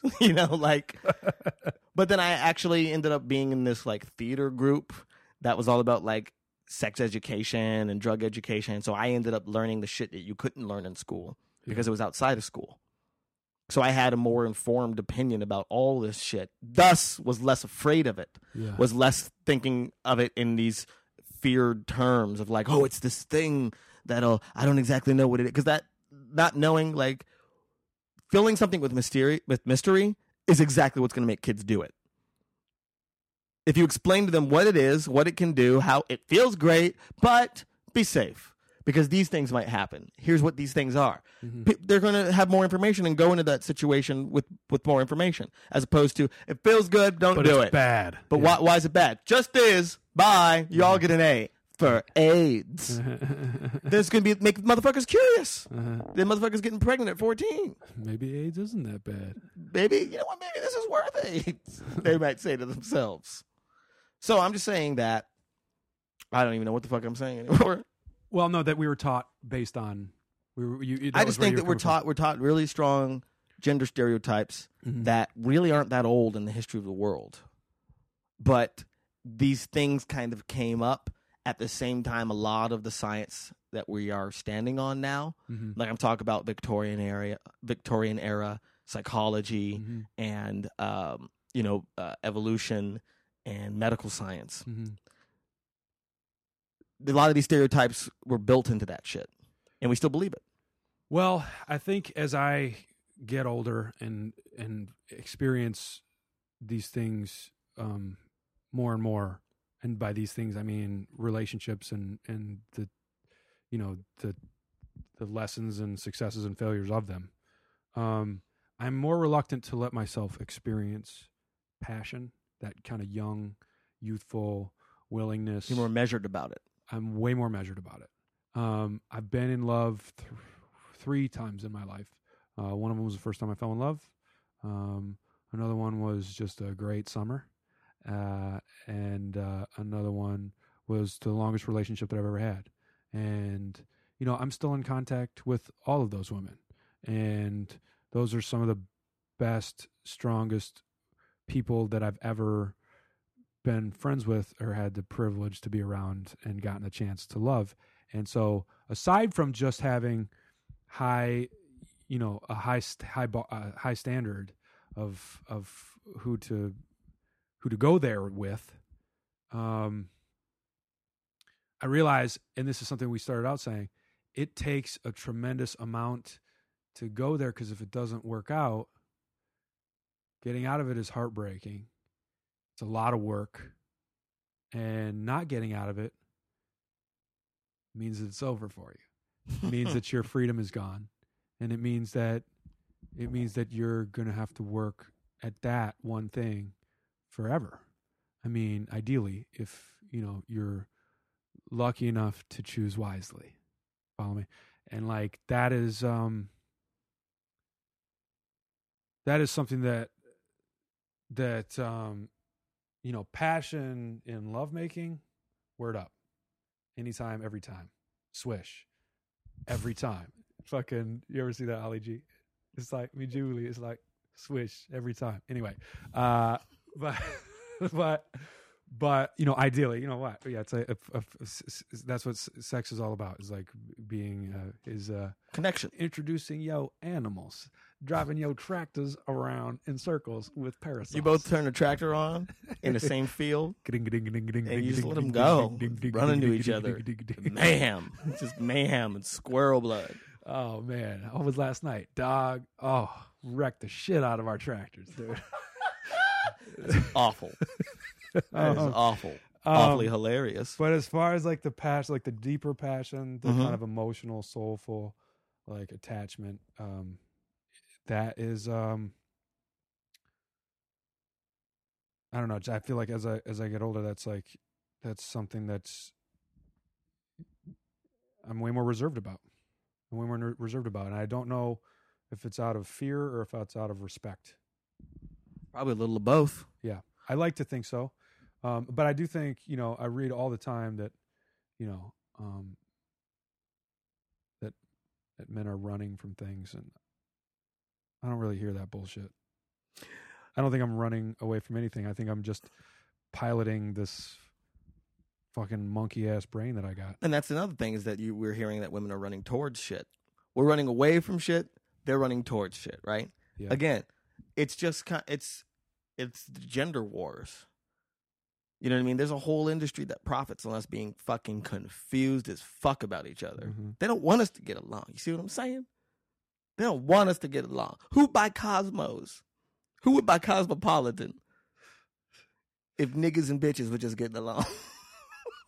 Housewives. But I'm just saying that, like, sorry, but the housewives are confused. I did not. Yes, and They tend to have. Well, you did. Yes, and housewives. Oh, that's not really a sentence. So, but I'm just saying that, like, that is I almost feel like that's a myth. And sure, there's plenty of guys that are running away from shit, but it's not true for everybody. You know what I mean? It is very good for you to at least entertain the idea of what is it that I could be running away from. Yeah. Perhaps I should think about this. Take care. I'll get to it after the basketball game. But that brings us around kind of to our third and final leg of passion here, which are politics, philosophy, right? Because you're a thinker. You're a thinker. You're a considerate guy. I claim to be. Yes. I'm telling you. I like to be thoughtful. You like to be thoughtful. So I like thoughtful people. And you like to debate, as any comic does, because comics, and I've learned that this has gotten me in trouble in the past when I'm having conversations with non-comics, because to write a joke and to come up with a bit is to come up with the clearest and most succinct way you can put all these ideas together, right? Yeah. So we're constantly trying to get to the core of something, the point of something. There's casualties along the way.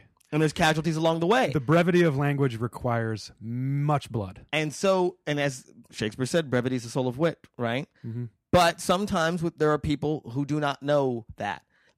I've gotten in trouble with people who they fight with me about how I talk about shit because I make declarative statements. Dude, can I tell you a story that ties this last 20 minutes into this next 20 minutes? Boom, do it. Dude, I was in Portland. Okay, I was working in Portland 2 weeks ago. Helium? Harvey's. And something with an H.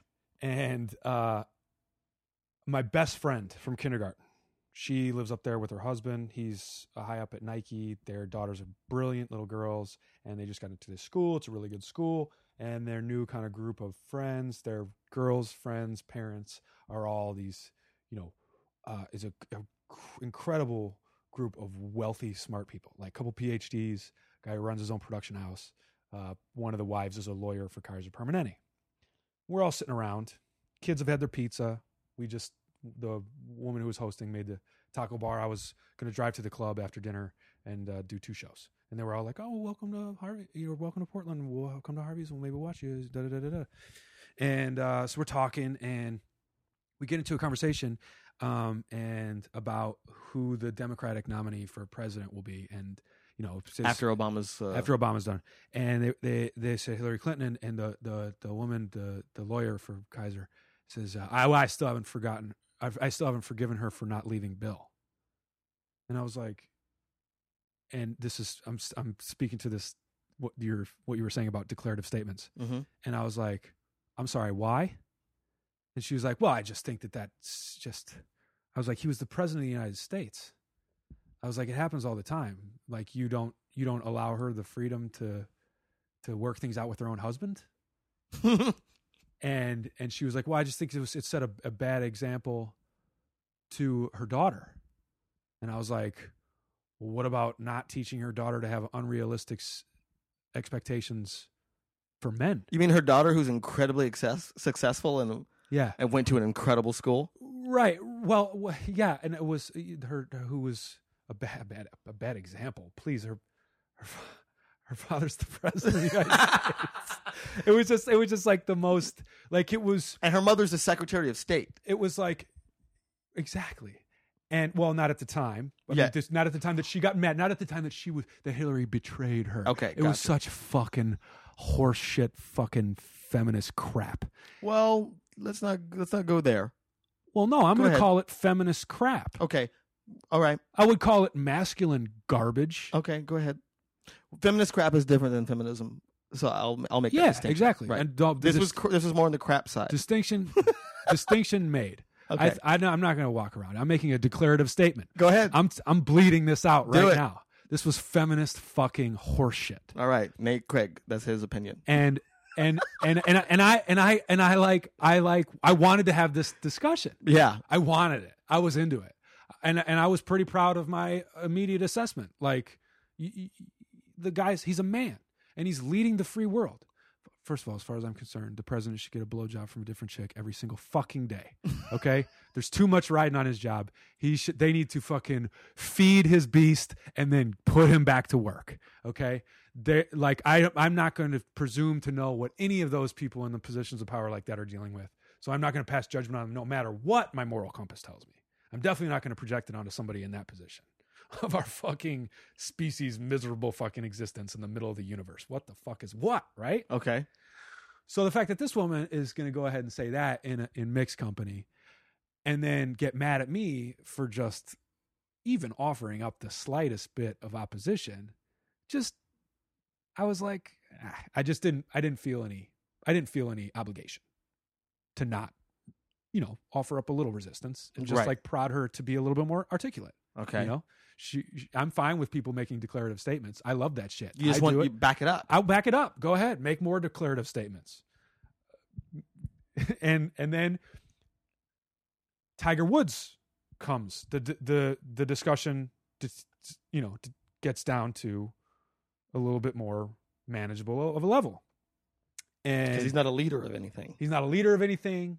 We can judge him, I think, maybe be a little bit more. I mean, one could. I wouldn't at all. Because again, we're dealing with someone who is dealing with things that a couple hundred people in the history of our species have had the luxury of choosing between, on a daily basis. This, that, him, her, those, that, incredible existence. Right. Tiger Woods is living. He's a billionaire, superstar athlete. Right. That travels the world with busloads of women throwing themselves at him.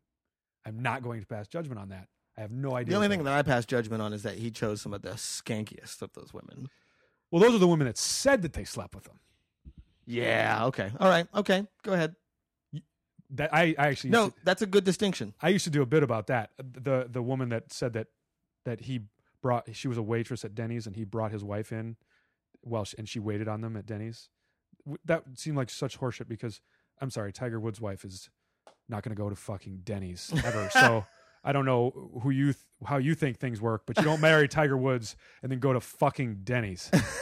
Next whore, please. Anyway, so I said, could buy that Denny's. I said exactly.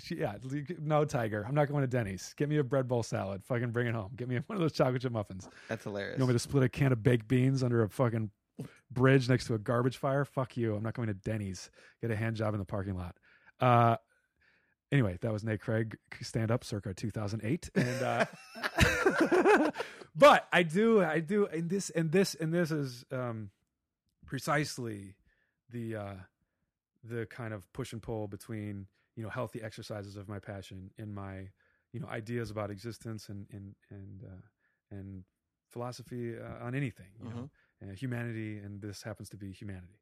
And it might not have been the healthiest place for me to kind of push on this, but like I just heard people kind of just without opposition or no counterpoint to their observation, just condemning this man who, like I said, is experiencing an existence that we can't really fathom. I mean, it's the top of the top of unimaginable fantasy lives this guy has. He called. There have been 44 guys who have done that job. What?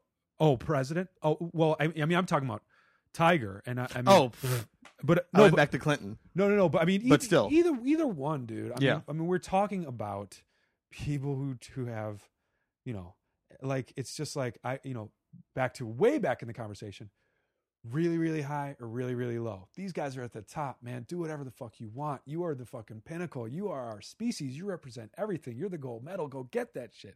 Do that shit. And as a man, I'm definitely not going to put any fucking blinders on you, dude. Go nuts, man. I like fucking women. You are in a position to fuck Cleopatra. Do that shit on the boat, man. Go get that shit. And then fucking we're in this discussion, and I'm not using language like this, but I am offering up a counterpoint. And this woman's like, she's like, well, I'm glad that she left him. I'm like, or she said, I just feel bad for his wife. I'm like, look, that's between them.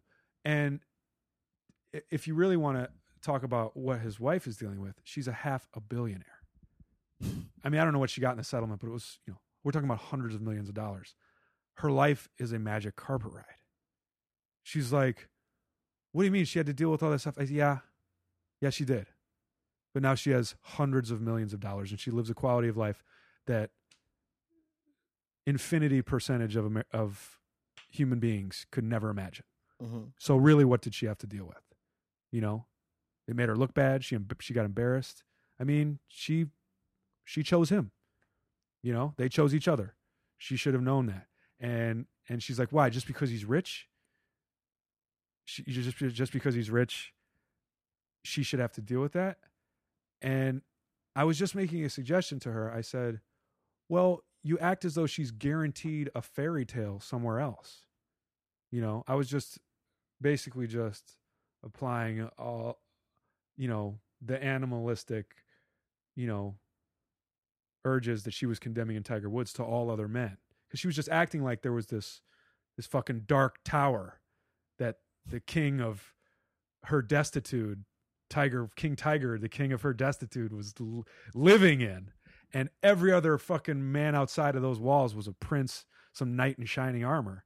And it's just like, to make your point, you're entertaining a fantasy.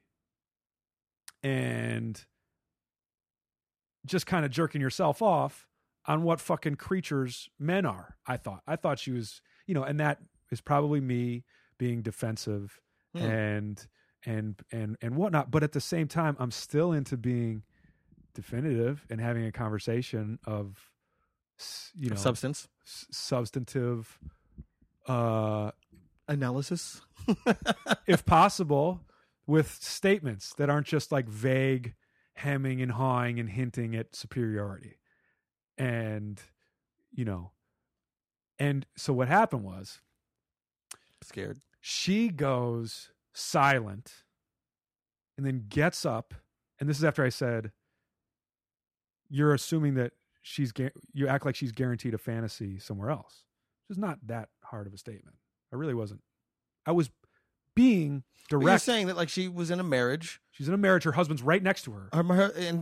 No, but you're saying about like Tiger and his wife. Oh, right. That like she had no like they were married. They had problems, but it doesn't mean like it's just like anybody else. It's just that it's such a public sphere. It's such a public sphere. Like you have, and he's a millionaire now. She has $500,000 or $500 million or whatever.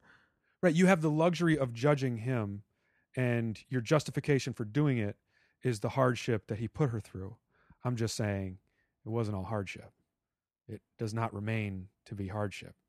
There was a couple hard months where she had to stay in her castle lest she be interviewed. But now she's got castles all over the planet where TMZ doesn't go to. Yeah. Yeah. Okay. Follow me? And like, so what? So, I mean, it was just hard for me to sit there and listen to her be like, oh, righteous indignation. I just felt like, it was, I felt like it was fucking feminist crap. I felt like it was a, you know, a woman making women the victim of men. And when in reality, both of those women were put in tremendous positions by the men that they were with.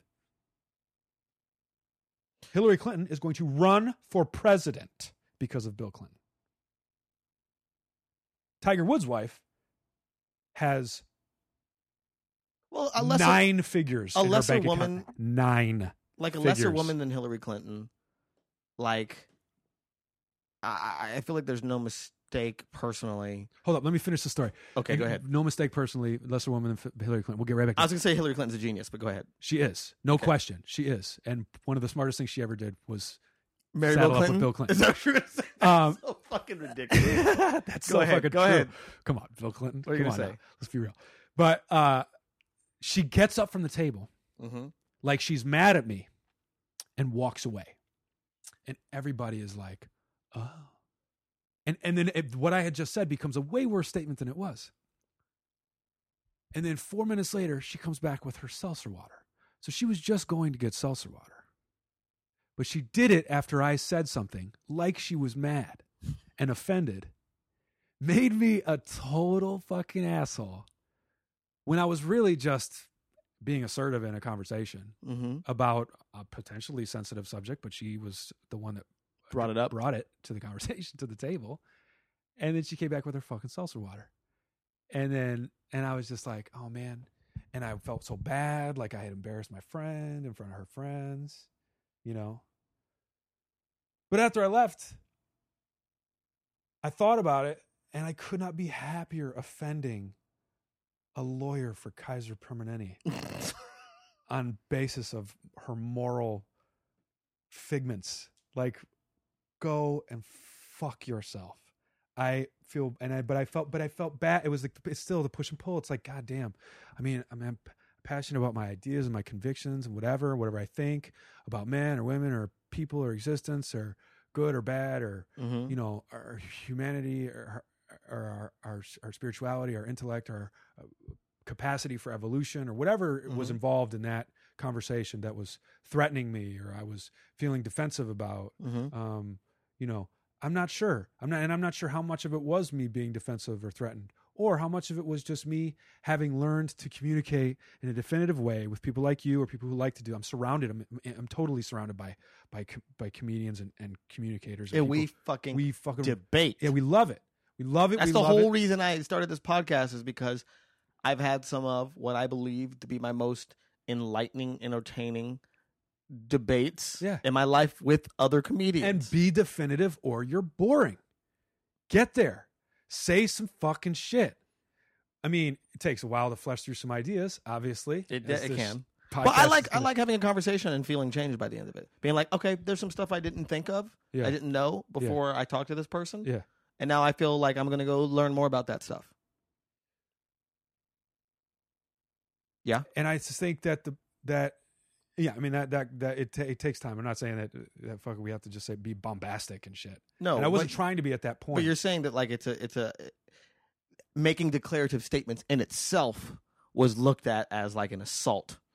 Right. It was not familiar, and I was maybe not in the position to do it. And that's a big thing. That my friend was like, my friend Ariel, who's my fucking heart, dude. She's like my best friend. She was like, I don't give a fuck. And then 2 days later, she said, hey, they came over. We had a dinner party. I worked the weekend, and it was Saturday, and then I stayed a couple extra days, hang out with her and her daughters and her husband. And we went out for coffee. And she was like, hey, they came over yesterday. We had a dinner party, and she was like, you know, I think your friend was a little defensive, and maybe he's just not accustomed to being around people with money, and da-da-da-da-da. And I was like, okay, I felt bad about putting you in a tough spot with your friends. I really appreciate you not being mad about it at the spot at the time. But now, after she went away and fucking lawyered up and came up with some fucking horrible judgments. First of all, she was critiquing you by critiquing me because I'm not going to be in her life. She knows that I'm your best friend. She knows that I'm your brother. And she did it. And so then, I mean, I don't even know why I finished the story, but I think that it just made me feel better about it because I was like, oh, she was a fucking total cunt. She's a total fucking cunt. And there's a reason why she's a lawyer for a fucking health insurance company. And I could not be more okay with the way I proceeded in that conversation. But it did test me in that I'm not always okay with how I proceeded in conversation. Maybe I'm not all the way okay with how I proceeded in that conversation, but you learned something. I learned something, and I mean, I learned it through, the questioning exactly how passionate I can be about my beliefs. Well, and this is another thing here. It's just like, and I've gotten in trouble for the same reasons, having a discussion about something controversial. I tend to start a conversation with someone about some sensitive subject. The conversation devolves into how we're having this conversation. It's like, you just talking this way. Like suddenly I have to hear about how I'm communicating right, sure. and how I'm so aggressive and how I'm so really, I'm just saying what I think. Uh-huh. And I listening expect you. to you describe that, Mhm. it sounds like regularly you say what you think clearly and effectively. And thank you. Sure. You. No, and I have anything brought I this can do, my friend. to many people because my friends, even my friends that aren't comedians, talk like this. We fucking call each other and each other's bullshit. My friend will two of my closest friends, both women actually, will be like, "You're being a fucking dick right now about that thing that you did. That thing you did to that person, that was fucked. I was standing right there." I'm like, "Really? I was that much of a dick?" Yeah, I see what you're trying to make a point, but there is a better way to do it. I think you owe that person an apology. I'm like, shit, okay, I will apologize. I need that. Yeah. It makes me a better person. It makes me go, there's a different way to talk about that. It makes me read another person who I'm talking to. Yeah. Okay, I can talk to this person directly. I have to be a little bit more sensitive. I have to be a little more tenterhooks. I should wrap it around a blah, right? So, but a lot of times I do end up hearing about how I'm talking about something. The person's having this reaction to me. Yeah. But it's just like regular, quote unquote, regular people. They're not used to people just because we play these status games where it's just kind of like someone will say a declarative statement, but then immediately cancel it out. Well, I think it's this, but what do I know? Right. And everyone feels safe with that. Oh, they just canceled themselves out. But I'll be like, I think it's this. Then I will look at you until you respond. If you have something better to say, now is the time. Uh-huh. I said what I said. Your turn. Uh-huh. Do you have anything better? No? Then I win. I won. Not that I'm looking to win, but it's like I throw out a statement. I expect you to throw out an equal statement, disagree with my statement, tell me why my statement is wrong. Uh-huh. Tell me why your statement is better. I will entertain that. If you're convincing, if you're like, oh, okay, I never saw it that way, actually. And now that you say it, it makes me think of this other thing. So yeah, what I said before, incorrect. I will retract my statement in the same fucking conversation. If you know more, have more knowledge, have some nuance about you, I will be like, yeah, okay, I didn't see it that way. This is healthy. This is healthy passion. But it points to a bigger thing. We, as a culture, have lost the skills of communicating with people that don't agree with fucking everything that we have to say. Yeah. Yeah. Yep. And I'm trying to like talk to people more about like that don't. Like, that's my biggest anxiety about going out in general. It's just like, I'm just going to be around a fucking bunch of people that don't know how to talk about shit. Mm-hmm. If I get asked, what do you do? Mm-hmm. More than twice, Mm. I'm going to break a bottle and start stabbing people. Mm-hmm. That's how I feel about it. But then sometimes I go out and I realized I went to a barbecue, a friend of mine, a friend of a friend, and it was like older, well-to-do people, like people in their 40s that have fucking kids and great jobs. They all know each other really, really well. Mm-hmm. And I was standing outside the house, and I had this moment. I'm like, I can't. I literally stopped. Like I hit like a force field. I'm like, I can't go in there. Mm-hmm. Like, what's wrong? I was like, I feel like everyone's gonna be on a completely different level. Everyone seems too fancy. I just can't go in there. It's just gonna be too fancy. Mm-hmm. And when I went in, it ended up being awesome. Mm-hmm. I ended up having conversations with people I would have normally never have any conversations with. Found out the level of depth that they're capable of.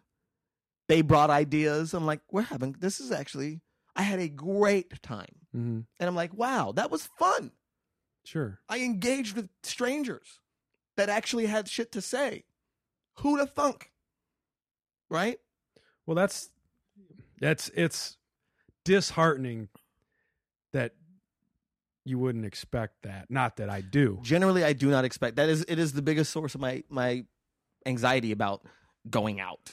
Well, how much of that is having the conversation with someone about being a comedian? Because that is that's a big one. Awful conversation. It's a big one. If you took that conversation out of it, how much of that? That cop how much just gave how me a much, ticket in Tennessee. I did tell him I was a comedian at the end of it, thinking maybe he would change his mind. Oh, But I was like, nah, I'm black in Tennessee. I'm just going to let this play out. right. I'm not getting manhandled.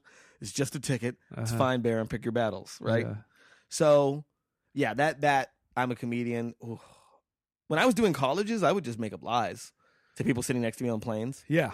Oh, I do a tour in which I just got out of college myself. Yeah. And, they're about to get out of college. I generally have a group of seniors that I talk to about what their experiences are going to be about when they get out of college. That's funny. Just- It's a euphemism. I mean, It's a euphemism. It's just like, but it's not. It's also not necessarily a it's lie, not true, right? but it sounds just boring enough Yeah. that they go, oh, that Oh. sounds really important. Huh. And they go back to their fucking book and I'm Right. like, yes, That's nice. middle seat victory. That's nice. So I bought this ticket too late. Yeah, I mean, like, I love to debate and I love to talk about shit. And I am also passionate about my ideas and my philosophies. Sure. And I don't necessarily know if I'm into politics as much as you may be. Because how much are you in? Oh, that's what I was going to say. In general, Hillary Clinton, Tiger Woods' Swedish wife. Mm-hmm. First of all, Hillary Clinton's a genius. Yes. She's a political genius. Mm-hmm. She always has been. I think it was definitely a move to marry Bill Clinton. Well, I think that they both kind of saw each other's were in ability, and they were law like, school. "We should do this." Were they undergrad? Yeah, no, I think they were grad students, Harvard? maybe. Yeah. And I think that they saw the potential that each had, and they're like, "This is going to be a partnership that benefits us both." Right? Kind of like House of Cards. Yeah. I don't know if you saw that at all. And Yes. she has It's fantastic. a lesser woman, though, with what happened with Bill Clinton, would have shrunk from that situation. Uh-huh. But Hillary Clinton never shrunk from that situation. She kept moving forward. She has the ability to parlay herself into the most powerful woman that's not Oprah, which should be a political title. We have elected you the most powerful woman that's not Oprah. But she is the Secretary of State, right? And just like she parlayed herself, she played the politics game in a way that like is like, when you look at it, it's like, shit, this woman knows her shit, right? Yeah. I do not doubt, I have no doubts that her and Bill had some sort of arrangement. As I feel is true with Tiger Woods. Jim Carrey said it on Twitter. It was a big controversial statement. He's like, there's no way his wife didn't know about this. Yeah. It's too many women for her to not be knowledgeable of this in some way. Right. I don't doubt that Tiger Woods' wife was like, look, I'm a huge star. I'm a sociopath. I'm going to fuck. And she's like, me too. Just don't get caught. Please don't get caught. I just don't want to look like a fucking idiot. Mm-hmm. That's all I want. And he's like, cool, baby. But then he ended up fucking some dumb skanks. I think I don't know. I think that She got a settlement. That means that she signed a prenup, that he agreed to that shit. That means that she was like, look, I got this over your head. Don't be a fucking idiot. I know you're going to fuck people. Just don't be stupid. Right. Okay? Or I'm taking half your money. she hit him in the fucking face with a golf club. Yeah. No one likes to look stupid. Right. Demi Moore and Ashton Kutcher, they had some sort of open thing. And it's probably like, don't be an idiot. Just don't get caught. He got caught. Tiger Woods got caught. Right. Women, when they're fucking around, are way better about covering their tracks. They're way better because they've been fucked around on, some of them, and they've seen the mistakes that men make. They're like, he's just leaving clues everywhere. I'm not going to do that shit. I'm bringing the black light into this bitch. Oh, that's not my hair. Right? They're also better actors. Okay, now we're getting cray-cray. Let's transition to the politics aspect. Sure. Politics, go. Nate Craig. Well, I mean, this one's... This links to your philosophies as well. Yeah, definitely. I mean, most definitely. I was raised in a very political household. Like my mother is, like a 60s all girls school feminist and, hard liberal. And my mother was my hero growing up. Like I, watched her and listened to her, and I've argued with her the whole way along. And she's taught me most everything I know. And I've figured out when I agree with her and when I don't, as I've gotten older. But for the most part, we agree, idealistically on most things. And like my fondest memory of when I was a kid was the vice presidential debate between Lloyd Bentsen and Dan Quayle, when he said, "Senator, I served with Jack Kennedy. Jack Kennedy was a friend of mine. Senator, you're no Jack Kennedy." Very famous, one of my most famous vice presidential debates. And my mom, Mm-hmm. first of all, had people over for the debate because she was so excited. She hated Reagan so much. She hated George H.W. Bush. She was ecstatic to watch a brainless Republican get fucking just gang raped Lambasted, yeah. by an established statesman, smart, intelligent leader, politician. Still lost, but Well, that's what Lloyd Bentsen was. I mean, he was a senator and he was a smart person. no, I know. And he said that and she fucking lost her mind, dude. She almost threw the TV through the window. She had like 9 people in the living room. She was feeding them, serving them drinks, and she was all right, you fucking idiot. She fucking lost her mind, and it's one of my favorite memories. I just love seeing my mom be that alive because she was always just That passionate. that passionate. She was always very quiet and introverted until she was having A political discussion. And so when that came out, she fucking was about to. She Madison, right? You're from Madison? Bit somebody's Grew head up in off. Madison? Yeah, grew up In in a very Madison. political town. Very political town. Yeah. It's the home of the labor movement, and it's being dismantled. It's been dismantled over the last 2 years, Mm-hmm. all by one lifelong Christian conservative college dropout, What's that guy's name again? Scott Walker, Scott Walker. That's right. raised by Not to be confused with Paul Ryan. I believe not at all. Bo Ryan, did you say? Paul Ryan. Paul Ryan. No, not to be confused with Paul Ryan. Paul Ryan, I think, is they're about the same level of intelligence, I'd say, and conviction as well. They're Tweedle 1 and Tweedle 2.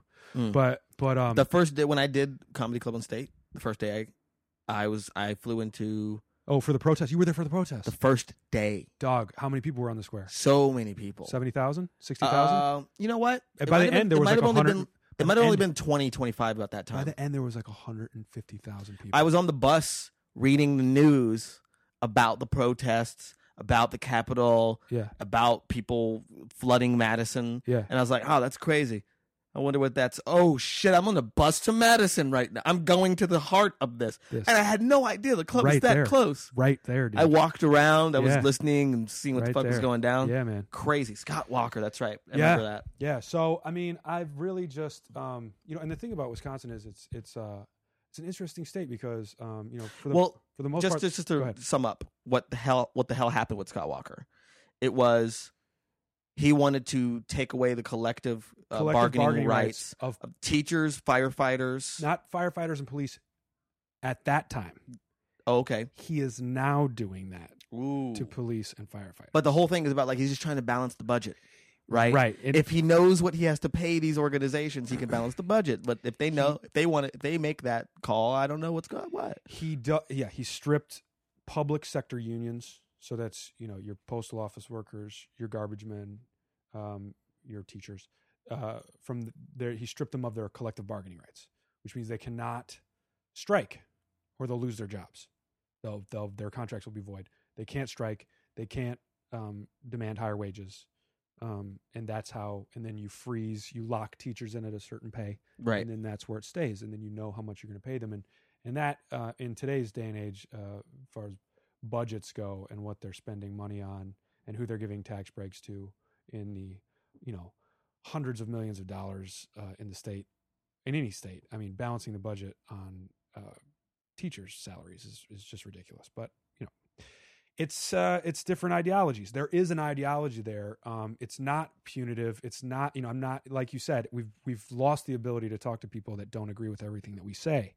And I have been so opinionated over my career. I've been my mother in front of that television screaming at that dumb fucking Republican for many years of my life. I have attached a sense of strength or power or superiority to my own ideals. Mm-hmm. And that is not necessarily a healthy brand of passion to exercise. What is healthy is having that discussion and being open to having somebody look at you straight in the eyes like you did, say something definitive that will change you and change the way you look at things. You know what I mean? And it's Madison has really, that's where I'm from, so like I care a lot about it. I go back all the time. I go back every Thanksgiving. I do a thing there.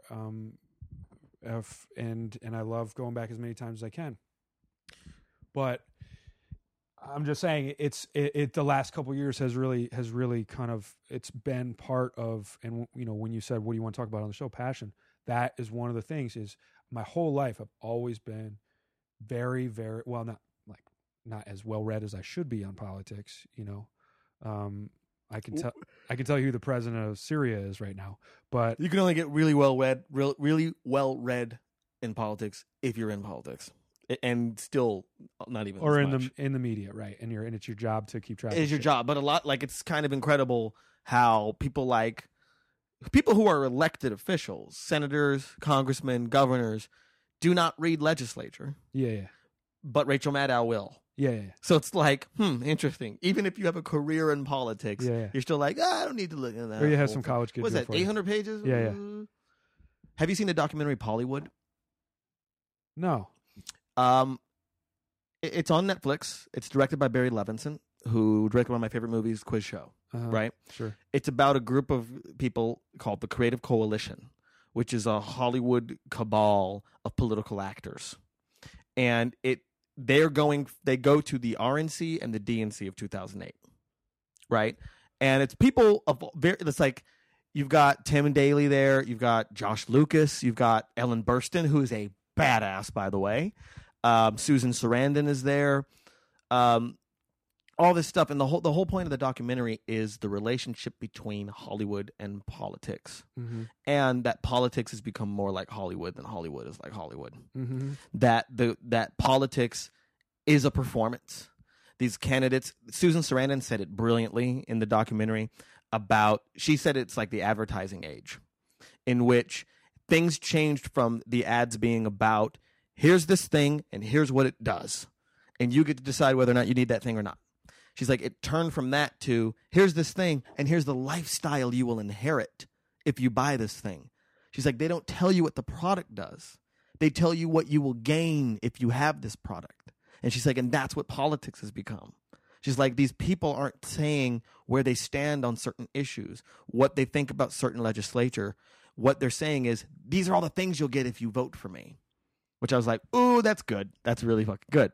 Now, another thing that I really liked in it, which kind of connects to everything we were talking about, is Barry Levinson has this whole thing about how television changed politics, and there's a whole thing about the debates, like Kennedy versus Nixon, that actually 2 years before that debate, Kennedy had written an article for TV Guide in which he talked about television as the demise of the political system, as the demise of debates, that instead of people saying what it is that their stances are, what their feel is, like, they're going to be playing to an audience, and that they're going to be the puppets of handlers who tell them how to talk, how to move, what to accentuate, and what stance to take, right?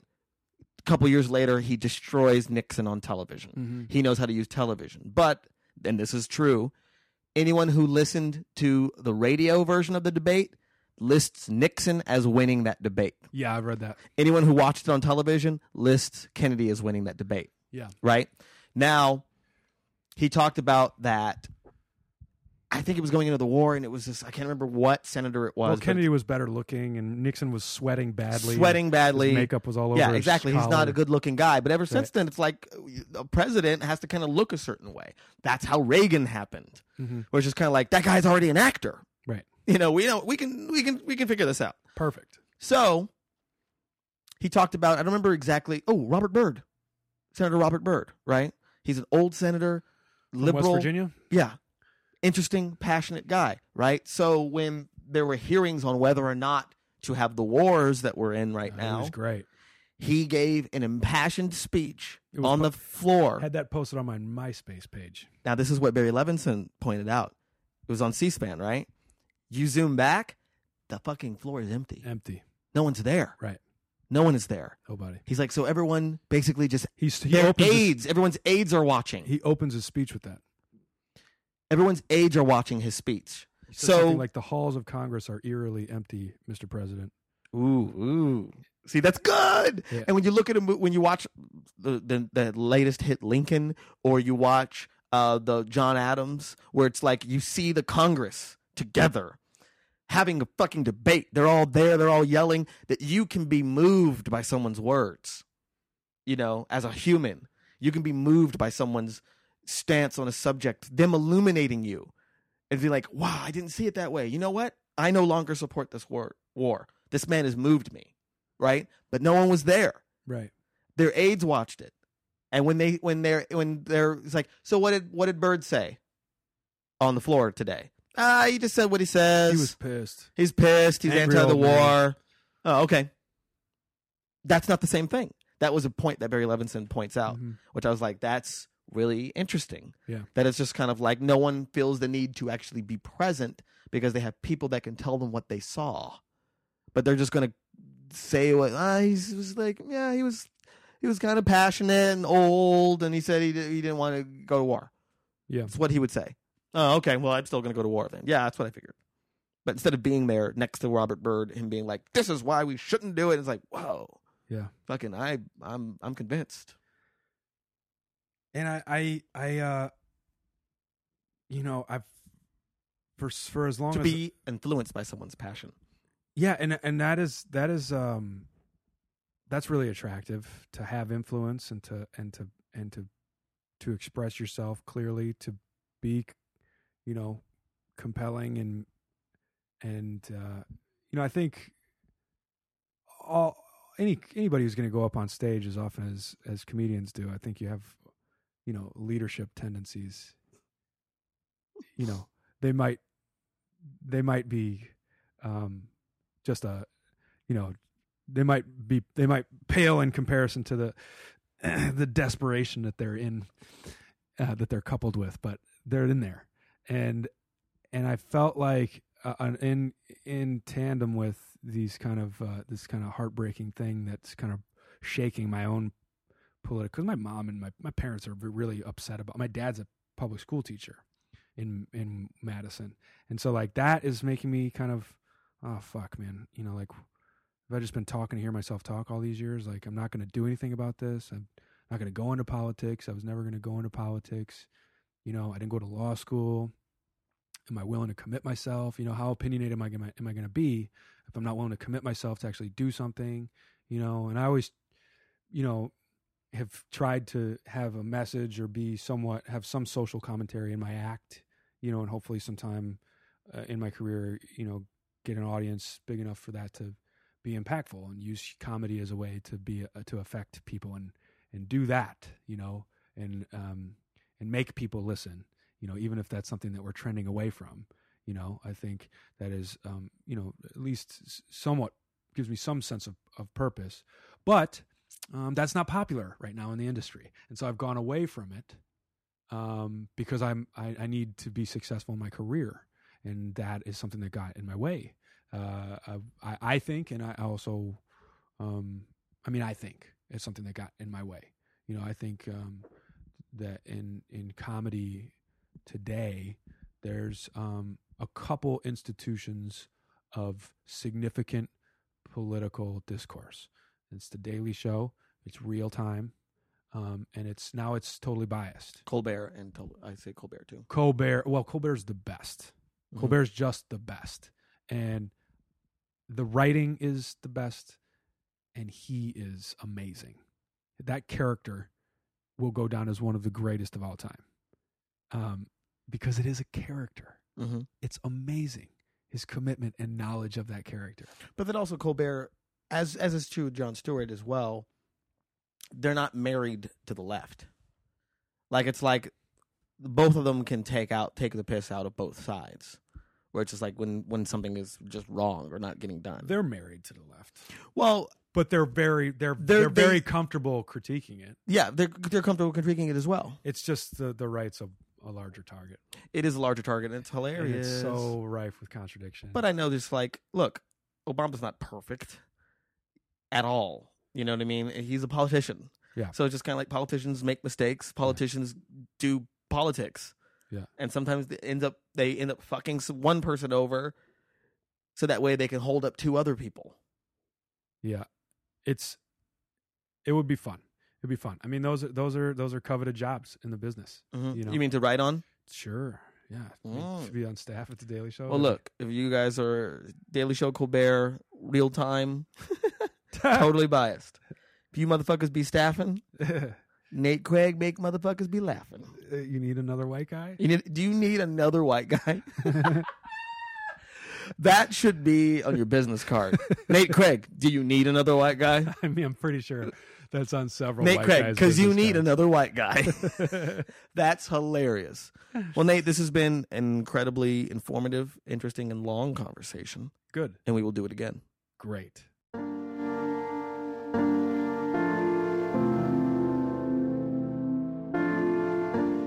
That was Nate. Don't hate, participate. Yay. What? Again, Los Angeles Podcast Festival this Saturday, guys, October 5th at 6 p.m. Hasan Minhaj, Dave Ross, and Dr. Pierre Grimes. It's going to be fucking fascinating. And I am intimidated by this guy. I need to fucking bone up a little bit on what he's doing. I, unfortunately, am not as familiar with Socrates' work as I should be, which I know is, some people are like, it's actually Plato's work. It's not really Socrates. And okay, all right. If you're a person that says it's actually as the first two fucking words in any sentence you said, I want to kick you in your genitals. But whatevs. It's going to be fucking fascinating. And I hope you guys come out. And of course, that will be up soon once I get those recordings. I am going to probably, depending on how long the conversation is, I'm gonna break it into two parts. But it might just be like, boom, here it is, guys. First live deep shit. I got an idea for the structure I'm excited about. I think it's gonna be really interesting. And again, when you listen to this podcast, send me some philosophical questions. Just some existential, esoteric questions that you've been pondering. You know, some people have been doing this, and I'm going to be able to ask them to an actual philosopher. Oh, Jay-Z, crazies, guys. All right, I'll talk to you later.